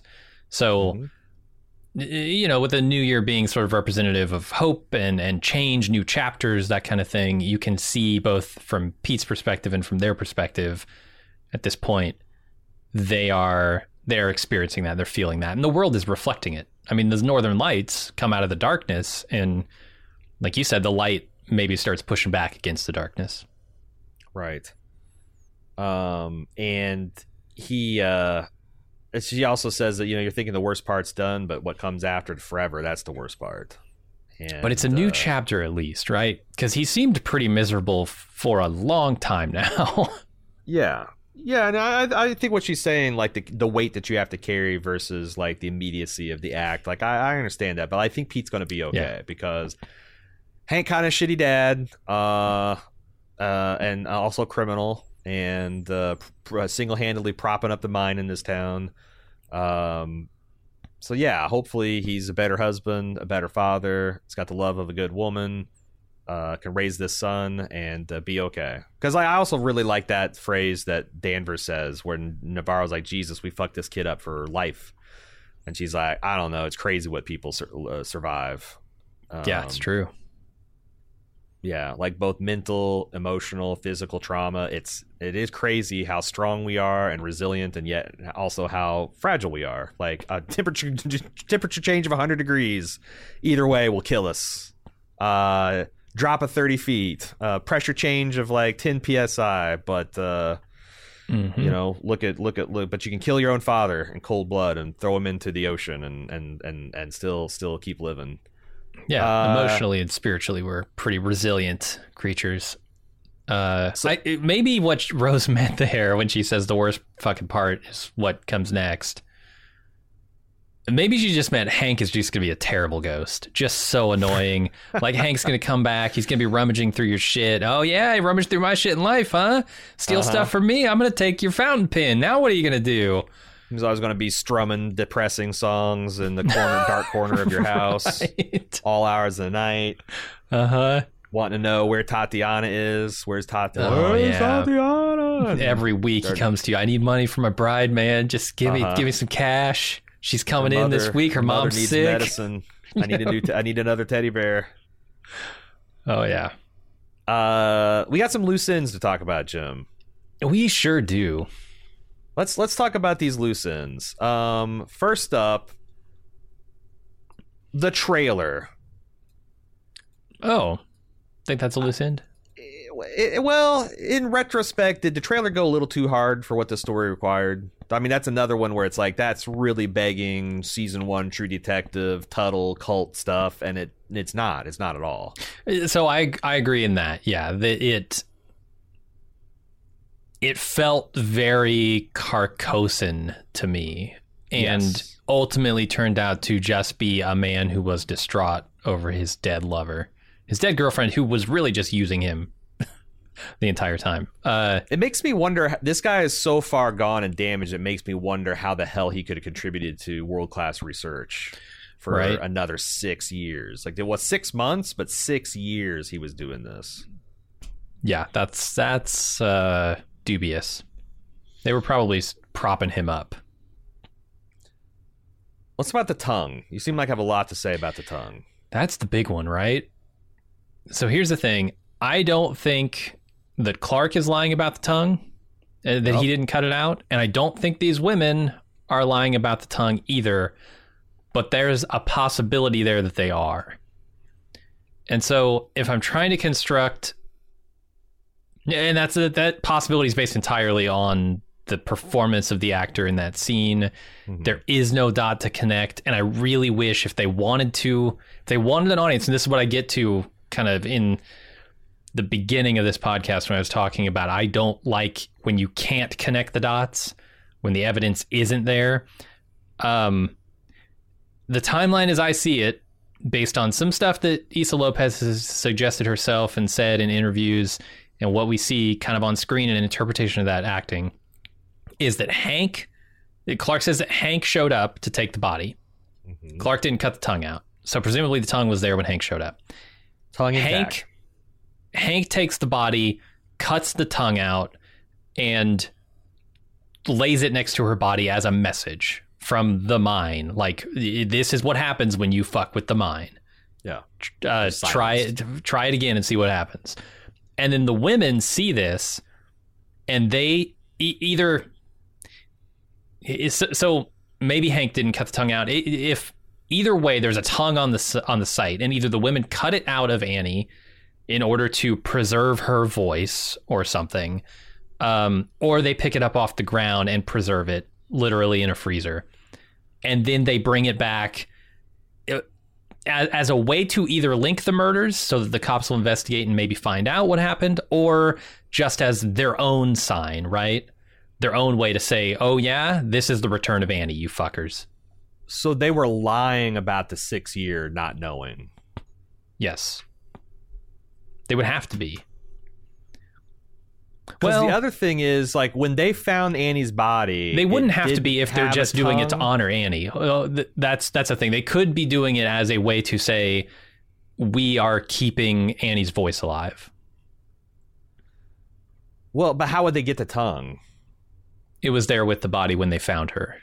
Like, they're the ones who found her in their community. And this is all speculation. Let me point out, none of this is on the page. None of it. Because didn't we find Annie's cell phone in Clark's trailer? Yeah. Because I was thinking, is it possible that the women, like, after they put this together in the last month or two, or in the last couple months, and they plan to do it on the night of the long night as some kind of ritual thing, is it not possible that they, in their investigation, found, maybe even knew about the trailer and broke into it and did all that weird graffiti, spiral, totem type stuff themselves as a way to kind of prepare? Possible, yeah. And then they got but the tongue. I can't square, like, if they had to be lying about not knowing about it for 6 years. Well, so they just keep the tongue for just in case they ever...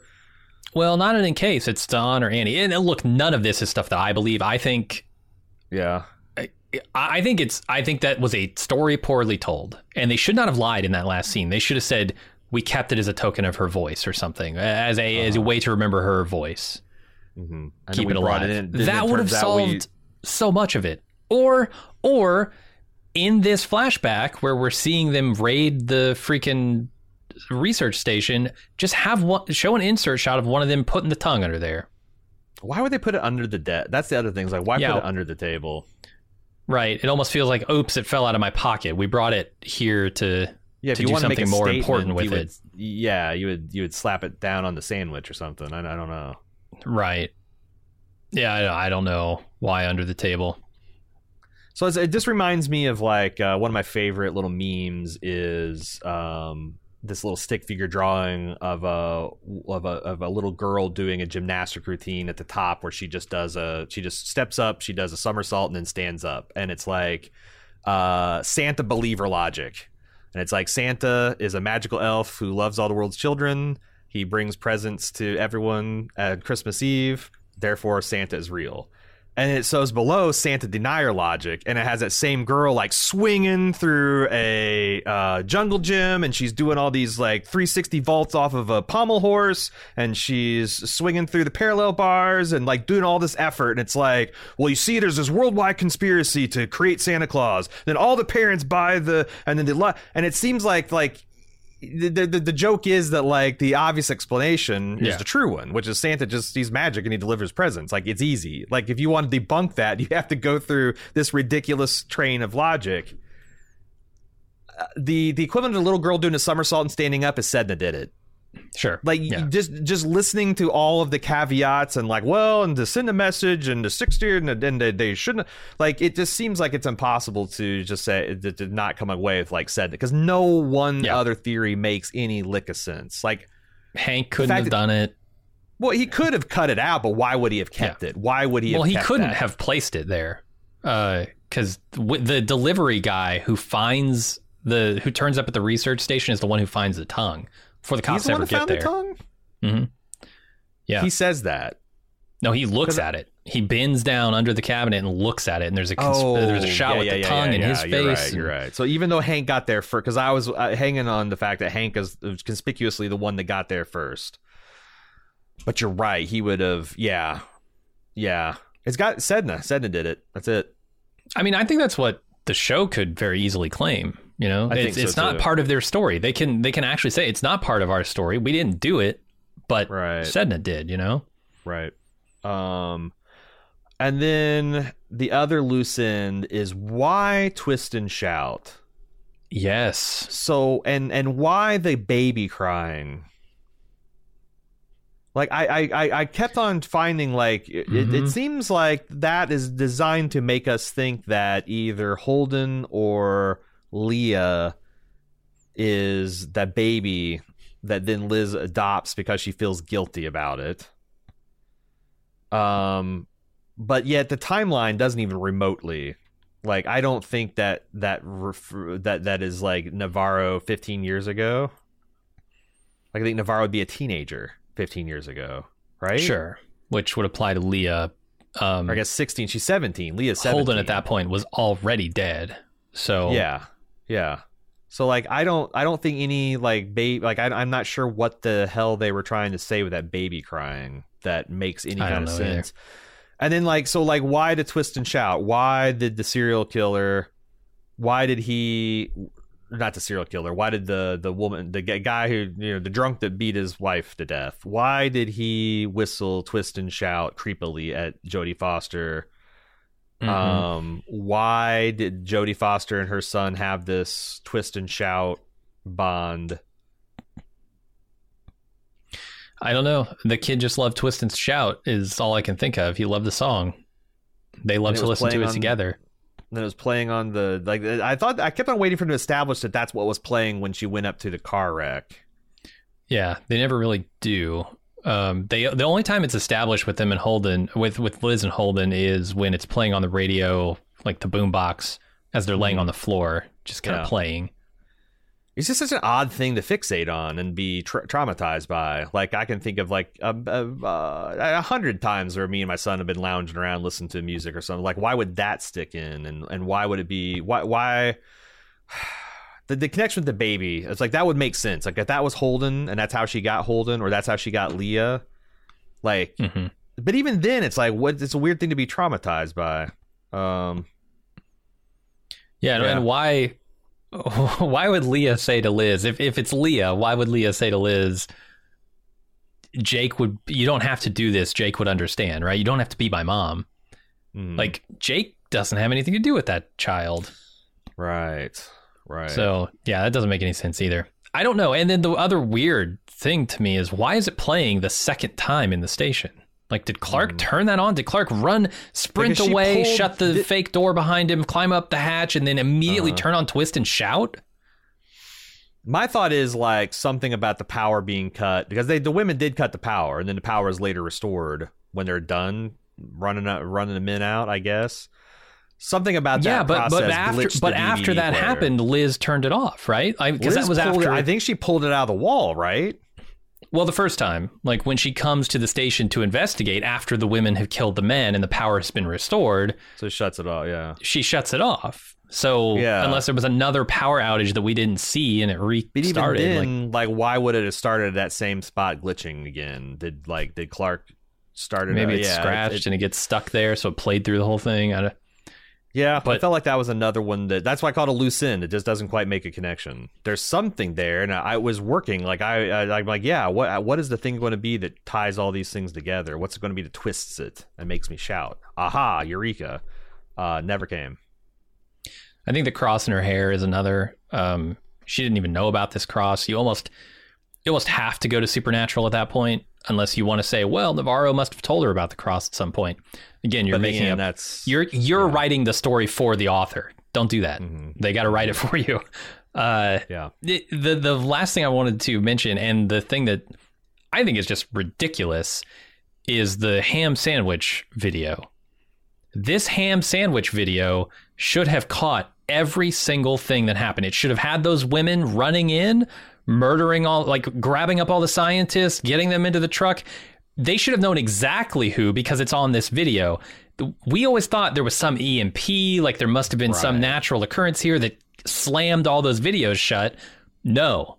And they show an explanation for why Clark, why Annie's phone wasn't running. They don't show one for this ham sandwich scientist.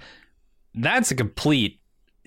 I've heard people say, oh, well, his phone battery was low. And it happens to die at the exact moment that the power goes out. Like, exactly to the second. Because the power goes out and these women immediately rush in. There is no gap. He's still standing there at the table. He was at 1%. He had just gotten the thing plugged in to start his sandwich video. Then the power cuts and the phone dies. The phone's not plugged in. Sorry to tell you, the phone's not plugged in. I went back and I watched episode 1.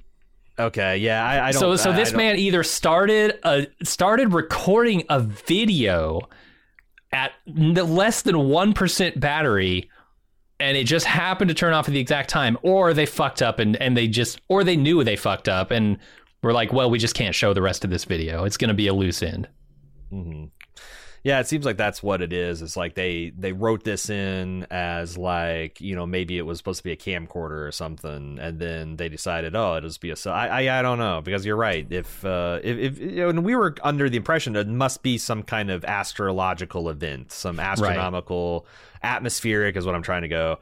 That did something, that created some kind of pulse, their that eardrums, ruptured their buns and all. Because that's the other thing is all the men at the the men with the you could say that a lot of that is probably self-induced trauma, like if they were scared or in a terrified or they're doing some paradoxical kind of freezing behaviors, that they're gouging out their own eyes, they're biting themselves, scratching themselves. I don't know how they all rupture their eardrums. A slab avalanche. Like the doctors always say, don't put anything smaller than your elbows in your ears, because some people get crazy with the Q-tips and rupture their eardrums. Can you literally get to your eardrums with your pinky? Like, I don't think that's possible. I'll admit I put my pinky in my ear when I'm cleaning it out. It's smaller than your elbow, Jim. What are you doing? It doesn't get all the way in there. I know. Yeah, I wouldn't crazy. think so. But I haven't really tried to, in like a sediment-induced state, jam it to where I could. Right. Maybe I could if I really tried. But I don't know. Those little light holes that the doctors use to look in their ears, they're really tiny, teeny tiny. I don't know, like Q-tip shaft size. My pinkies are not Q-tip shaft size. Yeah, and the other thing was like, oh, maybe he picked it up and turned it off. Nope, it's still sitting there, leaned against that peanut butter or whatever. Yep. So, yeah, it's just a loose end. That's the thing, the storytelling isn't perfect here, but I do think they get the big strokes right. And it has a definite message that I can get behind. It's just a matter of like how much you're going to let the little things and the distracting things, like the mentions of season 1, how much you're going to let that disrupt your enjoyment. Yeah. For some people, all the way.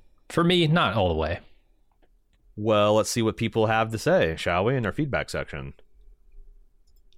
All right, it's time for feedback. TrueDetective@baldmove.com. I imagine we'll have a wrap-up podcast, but it's a lot like I said of Fargo. It just depends on what kind of feedback we get. I feel like we did deal with a lot of frequently asked questions and comments and opinions on this particular feedback. I think we did a pretty good job of it, but if there's more shit that comes to light, if Lopez does a media tour where she answers some more questions, or if people think that we were unfair about something or overly fair about something, then True Detective at baldmove.com.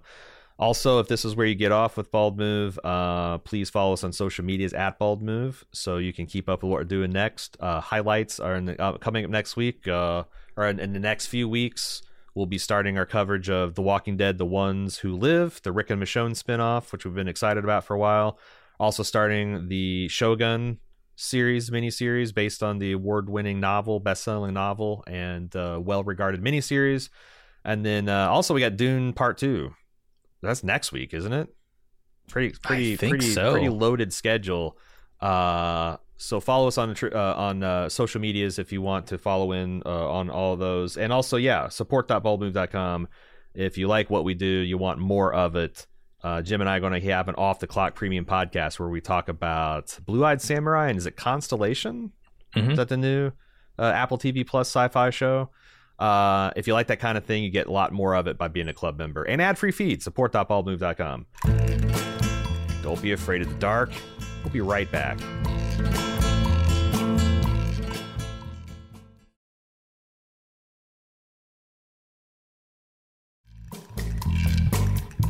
She's awake, and we're back.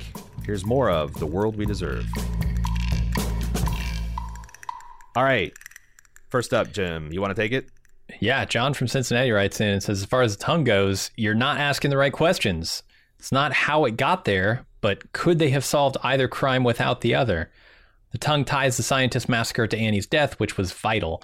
Did guilty Hank leave it there as his life was spinning out of control? Maybe Clark did it to lead the detectives to the right answer. Maybe it was supernatural because some things in life just cannot be explained. Who knows for sure? We may never know. But I think it is nostalgic bias to say every question was answered in season 1. It was not. This finale did it for me. And just to reiterate, massive dissatisfaction amongst the fan base during season 1's original run, because super disappointed that the stuff with Marty's daughter never turned out to be anything other than a commentary on his work creeping into his home life. The spirals on his daughter's, that was like a lot of the evidence with the creepy behavior of his daughter, that never paid out. The supernatural stuff did not pay out at all. It was all just a bunch of crazy people. There was a lot of people. In fact, if I remember correctly, episode 6, 7, 8 kind of as a whole were seen as kind of like a letdown or a blah, or like, some kind of shuffle around.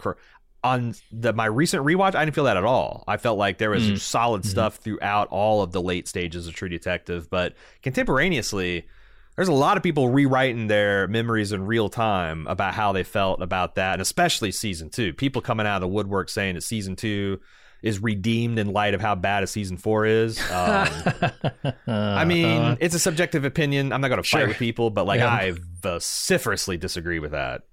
That is some wild talk to me, but no, not every question. Then we got the tongue, and that's the thing. Like, the reality is the tongue was required because if the tongue wasn't there, you're not able to open this cold case, reopen this cold case with the scientist, because there's absolutely no connection there.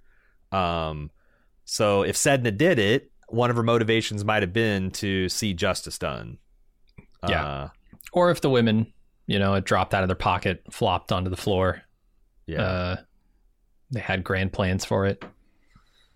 Yeah. It's just weird to directly address it in the finale and then not actually address it.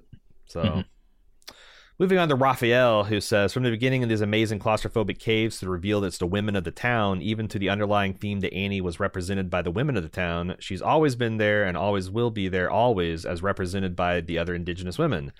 Sadly, it reflects current society where a corporation and corruption takes advantage of citizens, especially those that are underrepresented. Hopefully justice will also be here, even if sometimes people have to take action for it to happen. Some will not like that all the breadcrumbs, such as the oranges, the ghosts, etc., were not answered, or that 2 women going spelunking without ropes is a lack of attention to detail. But all shows have that. People do stupid shit in real life all the time as well. I especially found the people tugging on to like, whoa, they're going to go out in the cave without ropes and stuff. But yeah, they're going to go out in the middle of a blizzard to try to stay one step ahead of the homicide investigation. So I feel like they were in fuck it, we're taking chances mode. Like, Marty and Rush should have waited for backup before they went down to take out Chomo King Yellow fucker, right? Like, they knew that was a bad idea. It was a bad idea. They almost both got killed because it was such a bad idea. But they didn't do that. But they were seen as heroic and badass.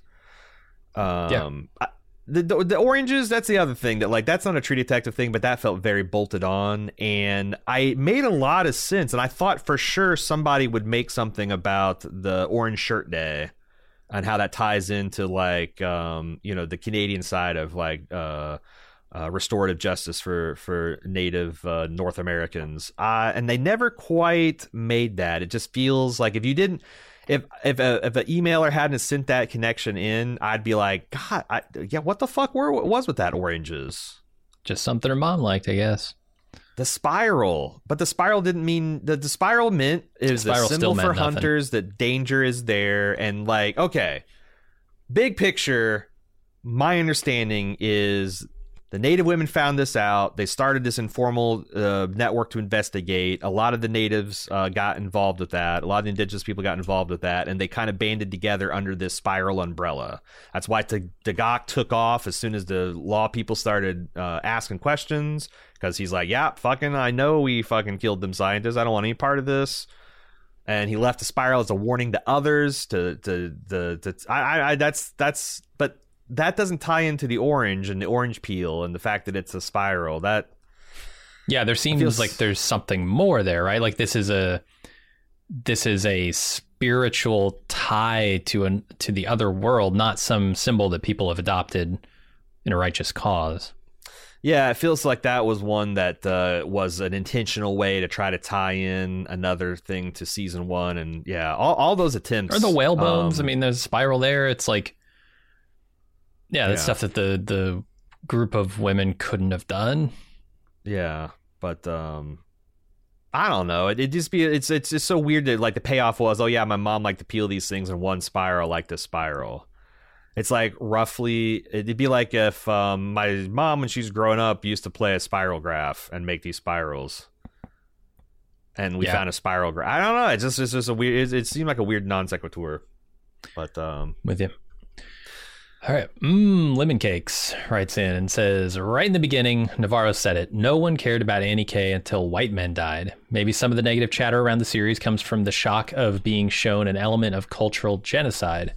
When the Truth and Reconciliation Council in Canada used the word genocide to describe Indigenous treatment, there was a lot of denial and defensiveness. The most difficult thing for me to witness in the show was the murder of Annie. She fought for her community, the environment, and then she fought for her life. It took a group of men to hold her down while she fought. She still didn't die. Then the man who claimed to love her finished the job. This was ultimately her story, the story of many missing and murdered Indigenous women and girls. I'm still upset over that scene, watching her fight to survive. How many families do not know where their sister, mother, or friend is or what happened to them? Targeted because they are women, minority women who ultimately didn't seem to matter to the public or law enforcement. Telling these stories is so important. I've been made to feel discomfort, and that's a good thing. Yeah. I mean, the natural reaction to having injustice pointed out when you are in the group or very closely as identifiable as the group that is causing that injustice, that's absolutely uncomfortable. I feel it all the time in shows like this. And I don't feel like I've been an awful person toward women, but I know that history is there. And so there's a little bit of, this message needs to get out there because, there are people out there who are still doing this stuff. And there are people like me who want to see some kind of justice. And this is the only way it gets done. It has to be brought to light. Yeah. I do wonder why people, because like by the time I got into this culture, like I was starting to get interested in this culture war stuff. I was just coming out of waking up to the fact that my religion, and I was a Jehovah's Witness, if you didn't know.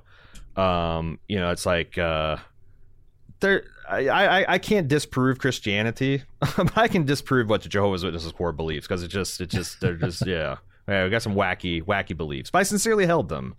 And I guess it like opened my mind to like, oh shit, I was wrong about everything. So when people started to be like, oh, the Me Too movement, or like, you know, my preconceptions about women in society, I was like primed to be like, fuck, yeah, I don't know anything. What's the actual thing going on here? Ladies, can you tell me what's going on? I didn't approach it of like, oh, this is a problem with you. You are this, you are, it's like, I'm like, oh, sure. I don't understand when, like, you know, people get like, I've seen this stuff over like the, you know, some of the stuff in the Truth and Reconciliation Council in Canada, like, you know, they start throwing around words like genocide, and people are like, whoa.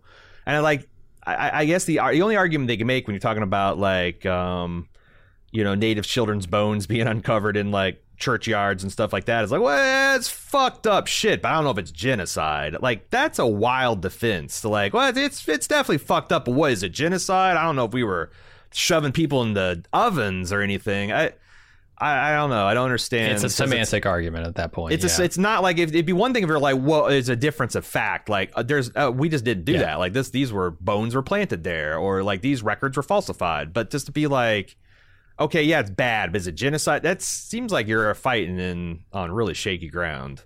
Well, I mean, I get it. No one wants to be even indirectly associated with something so heinous, right? I understand the impulse if you look like these people, but yeah, you have to also tell it tell it like it is. Say the word for what it is. You can't hide from it, and that's part of like what Liz is getting at, or Liz's character is getting at. Like, you can't just hold the hatch. Yeah, because nothing gets solved by holding the hatch. Nothing. And I wonder if it also is like the fact that like the people that are alive, they're taking offense, or I guess umbrage, like are the relatives of the people who were doing it, like, you know. In some cases, absolutely. Days, probably like all cases, yeah. Yeah. Go back far enough. But I don't know. I think everybody's parents probably did some shitty things if you go back far enough in the family tree. That's what I mean. Yeah. So, but yeah, it is. But also, yeah, I also understand the discomfort of like, you know, feeling, you know, you grow up and you think you're the hero of the story, and you got taught in school this thing or that thing, and then you grow up and someone kind of gives you new information, and it's like, oh, what does this mean? What if we weren't the heroes of every story that we were told? What if when I was growing up playing cowboys and Indians, that was like super offensive, and I'm really I'm celebrating a cultural and actual genocide? I don't know, but I have nostalgic feelings for that time, right? I was a kid. Yeah. I was having fun. Yeah. The reality is there's a whole ass continent teeming with people, with civilizations, and nations and cultures, and they're interacting and they're going about their business. Some good, some bad, some doing genocides of their own. And then another group of people came to those shores, and 500 years later, 90% of those other people are gone. Mm-hmm.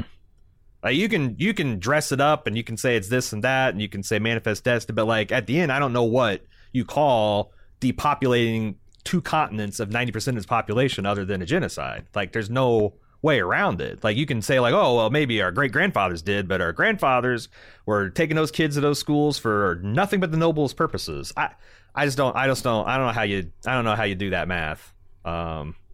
So yeah, the only especially thing you when do is exploitation still happens, right? It's not a solved issue. It's not like, yes, Sure. multiple generations ago this bad thing happened and now we've gotten over it and we're all good. Doesn't happen anymore. That shit still happens worldwide. But that's another trick, you know. It's like someone pointed out that like when you see pictures of like the civil rights movement, it's always black and white. It's always like that other time that happened. But like, no, this was like our parents were alive when this happened. All of many of our grandparents were on the wrong side of those fights. You know, Emmett Till wasn't murdered 5 years after the Civil War happened. Right. Like, this shit was happening. That's like to say nothing of the indigenous thing, which doesn't really even get like, you know, much oxygen in like a civil rights type of context. Anyway, it's a shame. That's the thing. It's like, I want to say it's a shame that this attempt to shine a light on a very important issue has become so divisive, but like, I suspect at least part of the reason, I don't want to say to everybody, is this way, but I gotta say that probably a decent sized portion of the backlash is because it is Yeah, maybe it wasn't told in the best way possible, but like I think that the fact that the attempt is being made and at all has got some people riled up. I think that's hard to argue against.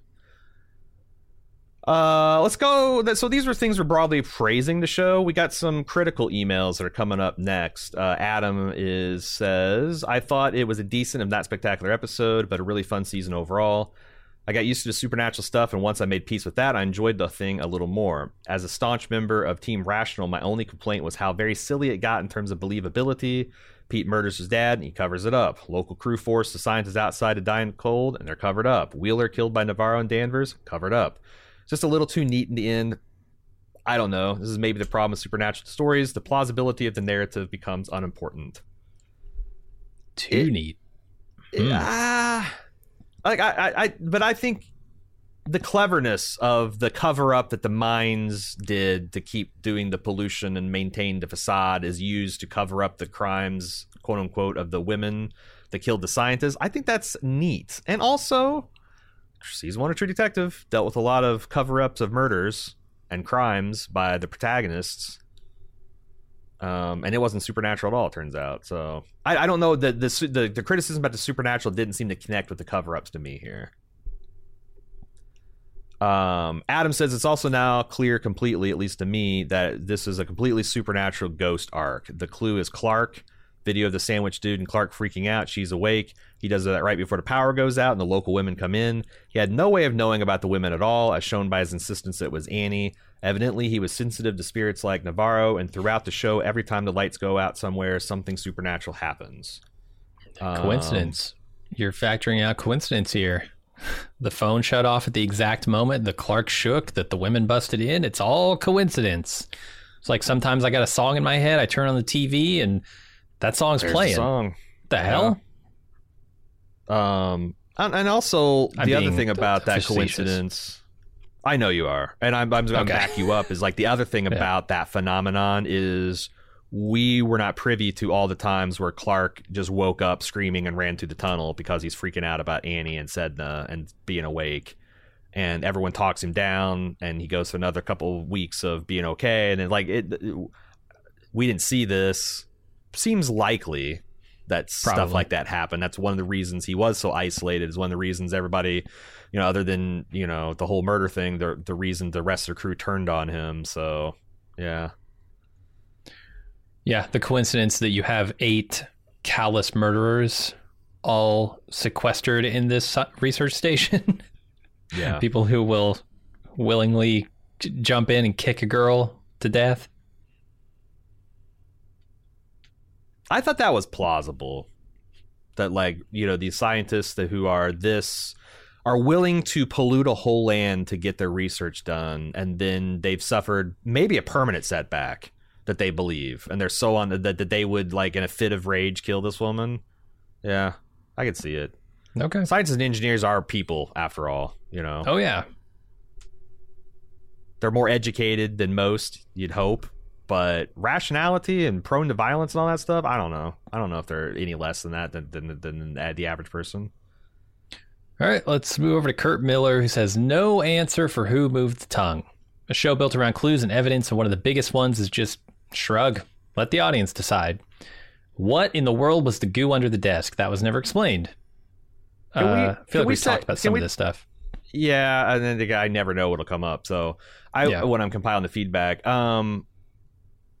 the goo under the desk only serves the purpose to remind us that the tongue was there. I think in reality, there would be no mark. It would have evaporated. It would have been I think it was a set dressing error, maybe, to put that there. But on the other hand, I think they're also worried that people, if Jodie Foster's looking at a blank piece of floor, you do a flashback, like they did with the star-shaped you could do that tool, right? I mean, they do it. They just maybe didn't want to do it too much. I don't know. Yeah, and maybe they were, but the goo, I think, was just a shorthand for tongue was here, even though it should. Yeah, there shouldn't be any residue, I would think. Another question: what was the rim rolling down the hall? Another cheap, spooky device that never paid off and totally clashes with Team Logical's reveal being another True Detective Scooby-Doo thing. Well, I hate to tell you, most of this show, I think, clashes with Team Logical. Yeah, that's the thing. Is this is the only season of True Detective where I think a reasonable person with examining all the evidence would be forced to conclude some supernatural shit happened. It's the most logical explanation, ironically enough.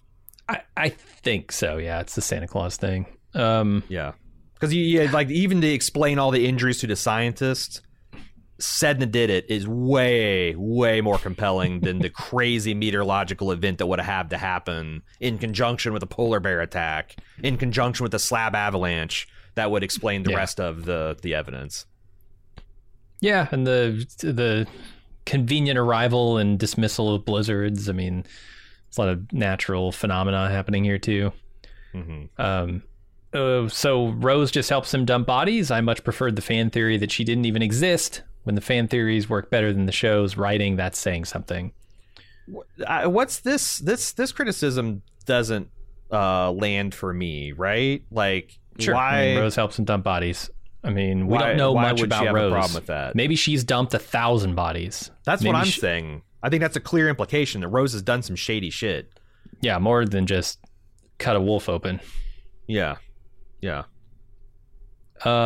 Okay, here's one I agree with. So more pollution makes very exact and specific scientific data better. Got it. Yeah, I don't know that would actually help the DNA and their microorganism all that much. I think the better criticism is there's a lot better ways to like okay, here's a way you can thaw the permafrost with no pollution. Drill a couple parallel holes around the vein that you want to drill into, install some copper piping, and flush that through with some warm water. That permafrost will be defrost pretty freaking quick, I would think, and then you could drill and get your stuff.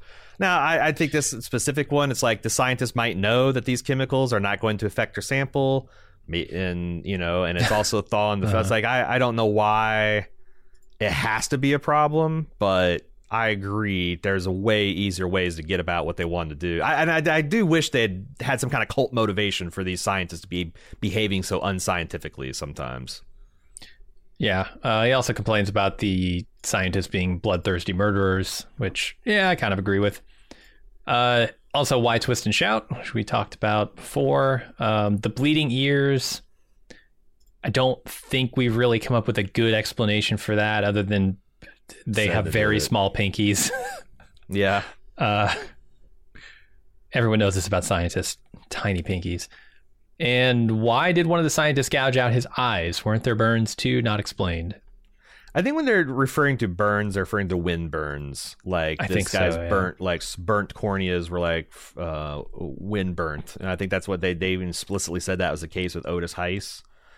But and the hypothermia causes people to do crazy things. This is like a real effect, and so gouging out your own eyes, biting your arms, those are things that might happen.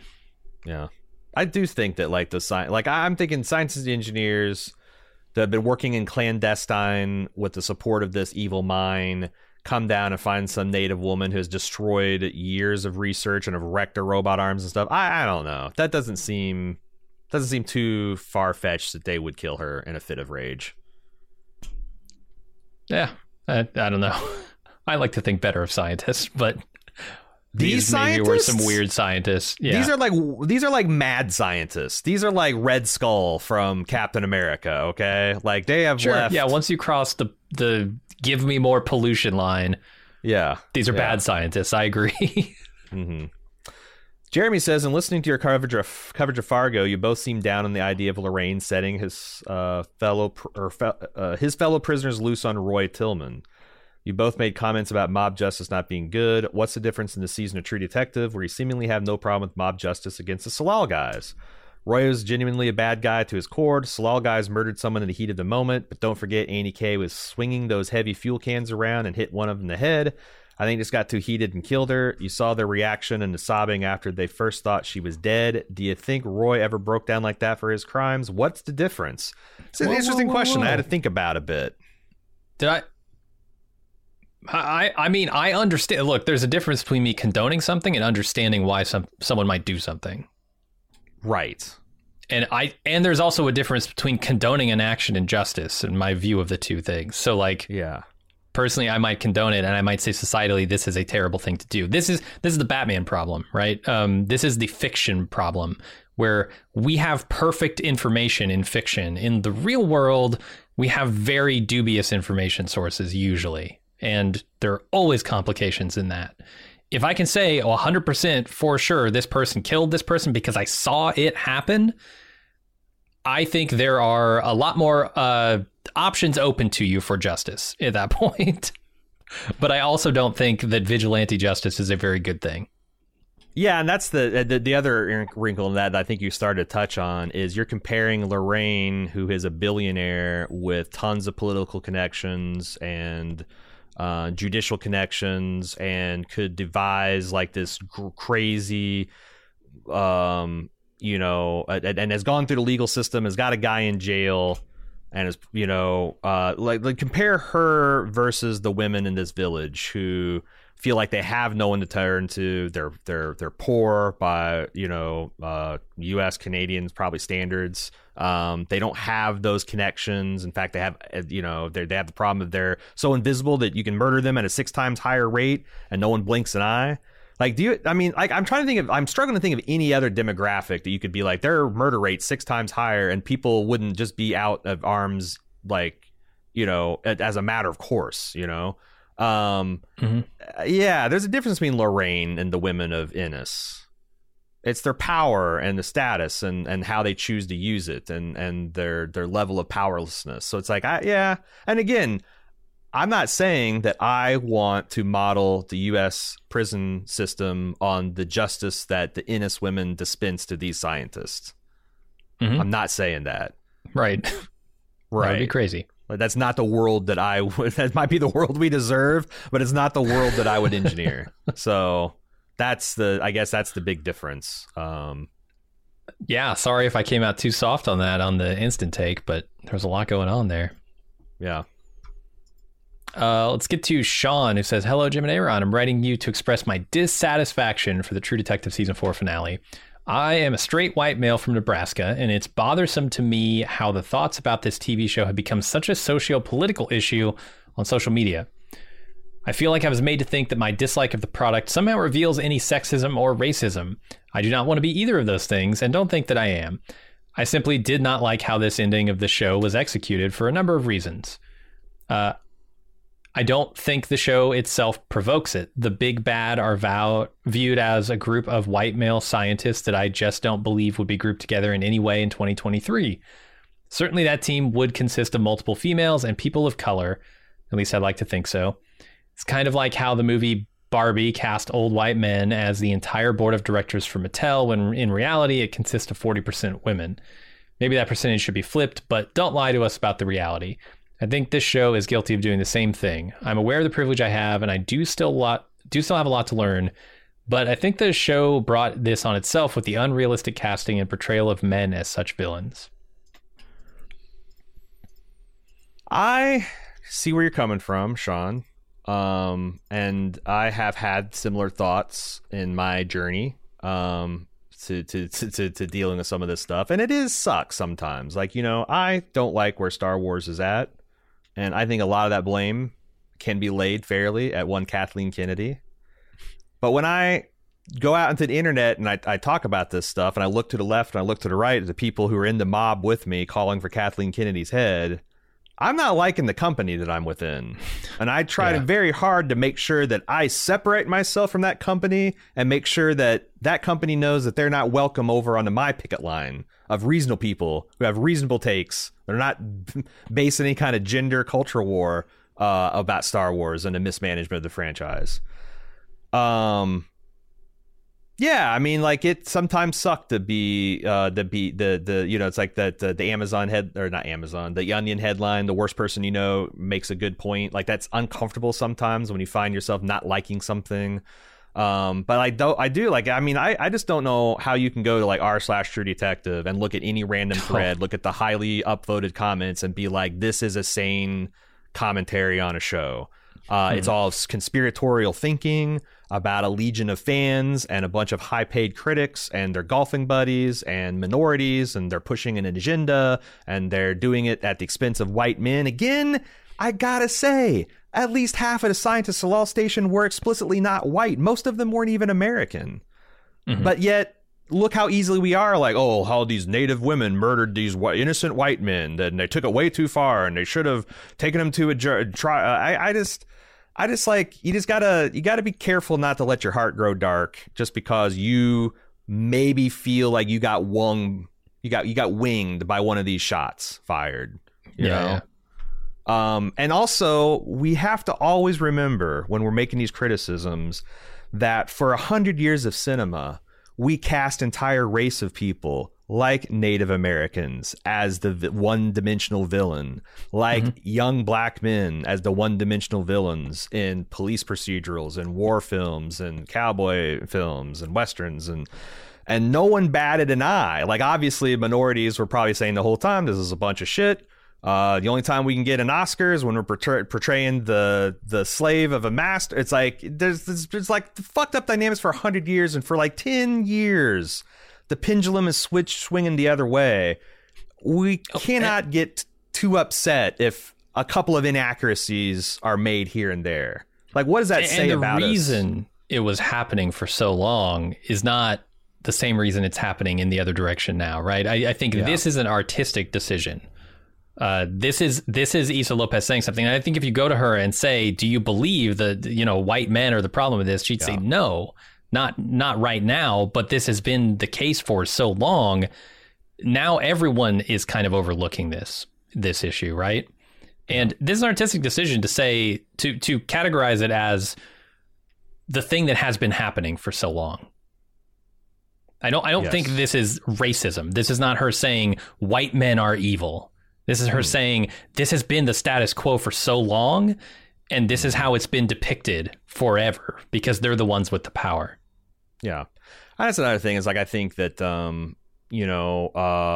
it isn't, it's like also the other problem as a straight white man from Nebraska, as you said in the thing, is you are kind of probably a decade behind where a lot of people in Hollywood are in understanding of things like structural racism, institutional racism, the concept of whiteness. Like, if you're in the neighborhood that Issa Lopez lives in philosophically, you would understand that whiteness has nothing to do with the color of your skin. Whiteness is an artificial construct that has been constructed in America and broadly the West to draw a bright line between the good people that have the good philosophies and the good laws and the good culture and the good civilization and the rest of the world that's bad, almost inherently so.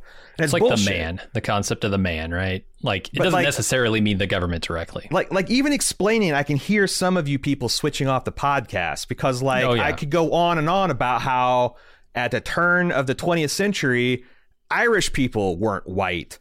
German people weren't white. My people, Italian people weren't white. Yeah, Jim's people, my people weren't seen as white. In fact, there's like, I did this whole podcast on my 3 Right Turns, my briefly lived political podcast, where I looked at racism as like the way the German American racism that he experienced in the 19th and early 20th century. And there's this like wild magazine cover at the like in the first year of like World War I, where a German soldier was depicted as a black ape with a club dragging off a white woman.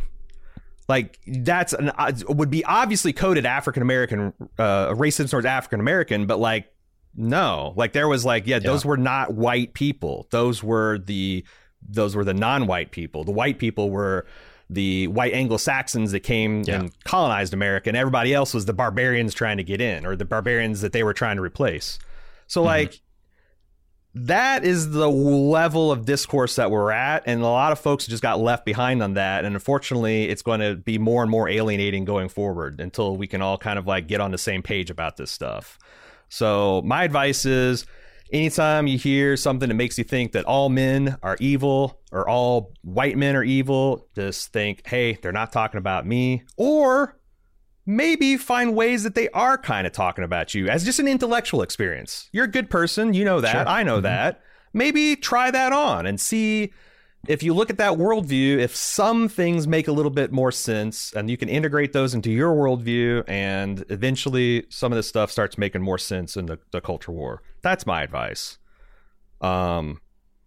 But also, if I'm extending empathy, it does get a little like I can get a little bit like this is a little much with some of the heavy-handed stuff. I don't think True Detective is one of those things, but it's what I meant easy to earlier take about offense. feeling the guilt. Yeah, it's like it's not my guilt to feel, but sometimes you still feel it anyway. Yeah. Yeah. And like, there's a difference between feeling guilty and bad about something that's intrinsic, and it's also like, I want to be part of the solution going forward. It's like I don't feel guilty. Like, again, I've explained my family, came post Civil War, pre World War I. So we weren't with the Kaiser and we weren't the slaves. So it's like, we're kind of, but like still, yeah.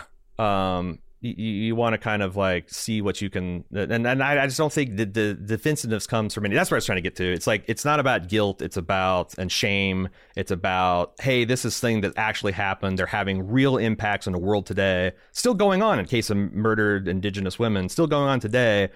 What can I do to help? Yeah, let's put the blame aside. What can I do to help? One thing you can do to help is just educate yourself more about why are the women missing? What can we do? Like, how many more resources do we need to bring these people to justice, to make this population feel safe within our borders? It's the same thing we'd want to do for any group of citizens that were being, disproportionately preyed upon. Mm-hmm. So,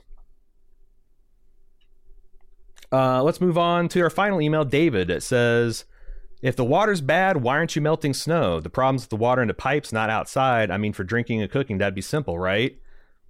It's interesting, David, because I follow a lot of outdoor survivalist types and a lot of off the grid types. And someone just asked a young lady who's living with her husband in like Canadian Rockies or something. They talk about how hard it is for them to get water. And of course, they're surrounded. She's making these TikToks and Instagrams. They're surrounded by snow. And everybody's like, well, why don't you just melt the snow? And she points out that like it's actually really hard to satisfy two people's daily requirements for washing, for drinking, for food preparation by melting snow. By volume, snow's big. Yeah. The water you get is very small. Like, it actually takes an enormous amount of energy to convert ice to water, like to do that phase change state. It takes a lot of energy to do that. And it's a lot just for two people to provide for themselves. And like imagine a whole town's full of people trying to provide their drinking water, their cooking water, their cleaning water that touches their skin by melting snow in the Arctic. Yeah. How much wood you'd have to burn, how much coal you'd have to burn, how much gas you'd have to burn. It's harder than you think. So that's, I think, the actual scientific explanation for that. David continues, the mine has a camera in the middle of nowhere focused on a caved-in entrance. That even though they had to break in a Slal's secret hideout, there's no cameras anywhere. Mr. I don't like to listen to my girlfriend, whom I love, screaming as I kill her. Said Amy had ruined years of work, hence why she's murdered. The place is there to make this world-bettering discovery with the mine seemingly a cover, or at least co-conspirator, after break-in 7 years ago. Why wouldn't you upgrade security? Hell, a camera in that lab area would have at least clued you into the fact that the cleaning lady found your underground lair. Why do you say there are no cameras in the lab? Because if there were, this mystery would be solved. Like, they did cut the power, though, right? If you had cameras in the lab, they would have seen that the women had broken in. They would have seen that that their secret was out. Who would have seen it? The guys at the research station. Oh, you mean when they're like doing their investigation? Well, even like if you have, like, wouldn't you? The women are investigating them for Annie's murder. What's thinking he's saying like, no, that why wouldn't anyone have noticed that women had like broken in, like these cleaning women had broken into your tunnel and was investigating it if you had cameras in the research facility? I mean, doesn't the mine have an interest in this information not getting out? Like, then you start asking many, many questions. So you're saying that you find it plausible. So I actually agree with David's criticism here. I find it implausible that this research station wouldn't have cameras in place, that they're monitoring and recording for security. I think I agree with that. Yeah. Yeah. So like I don't know. I don't know how to judge this. Like, there's a lot of stuff that just shouldn't happen in television shows because cell phones exist, but yet. Oh yeah. it does. Like, you know, ubiquitous cameras is going to increasingly make these kind of whodunits almost impossible. Like you'd say the same thing about a lot of the Knives Out, Glass Onion type stuff. Like at some point, you're probably got to give people a little room for creative license, or you're just going to get to a situation where most murders are just not whodunits, you know, especially on this kind of scale and these kind of like locations. So, well, I mean, couldn't you just say that Hank got there early and deleted that footage? I mean, they could have, but they would have to address it. Like the fact that they didn't even address. They could have, yeah.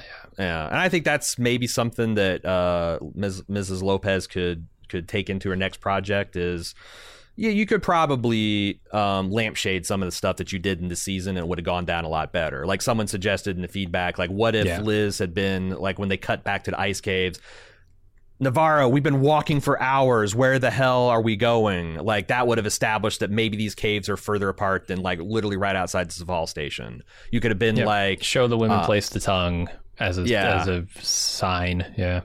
Yeah, you could have been like, all the, we tried to pull the camera files, but everything got corrupted in the power surge or whatever. You could have, But the fact that, like, I think it is valid. The fact that, like, lampshading at least tells you that is a way for the author of the material to say, I have thought of this. Relax. You know, I'm a smart person like you. And when the entire writing room goes and like, oh yeah, this is airtight, we don't even have to like lampshade it, makes it feel like it is a plot hole. So I think they could have done a little bit. That camera is not out in the middle of nowhere. That camera is at the entrance to their secret underground lab caverns, right? Like they don't want anybody going near that, and they want to know if they do. So, and crucially, that camera makes a lot of sense. Has security forces that probably are dudes just paid to like look at cameras. They probably have things set up to alert on motion and things, and that the Salal guys probably don't have, I would imagine. Yeah, why would you need that? On balance, I think they could have done a little bit better job defensive writing, especially on a whodunit show that people are going to pull apart for clues and details and plot holes and things like that. But true. That's going to do it for the podcast. If we have a wrap-up podcast, it'll be because you, the listener, wrote us in some feedback, or perhaps maybe there'll be some more interviews and stuff going around. We'll see. Send it in to truedetective@baldmove.com if you want to increase the chance of us doing a wrap-up podcast. If you took issue with any things we had to say today, for or against, I would like to talk about it more. truedetective@baldmove.com. Follow us at all of our social medias at baldmove if you want to know what we're doing next. Hint, hint, The Walking Dead and Shogun, as well as Dune Part 2 in the immediate future. That's going to do it. Support.baldmove.com if you'd want to get ad-free feeds and more Bald Move content in your life. We'll see you next week on the wrap-up, or hopefully on The Walking Dead or Shogun. Until then, I'm your host, Aaron. And I'm Jim. See you, everybody.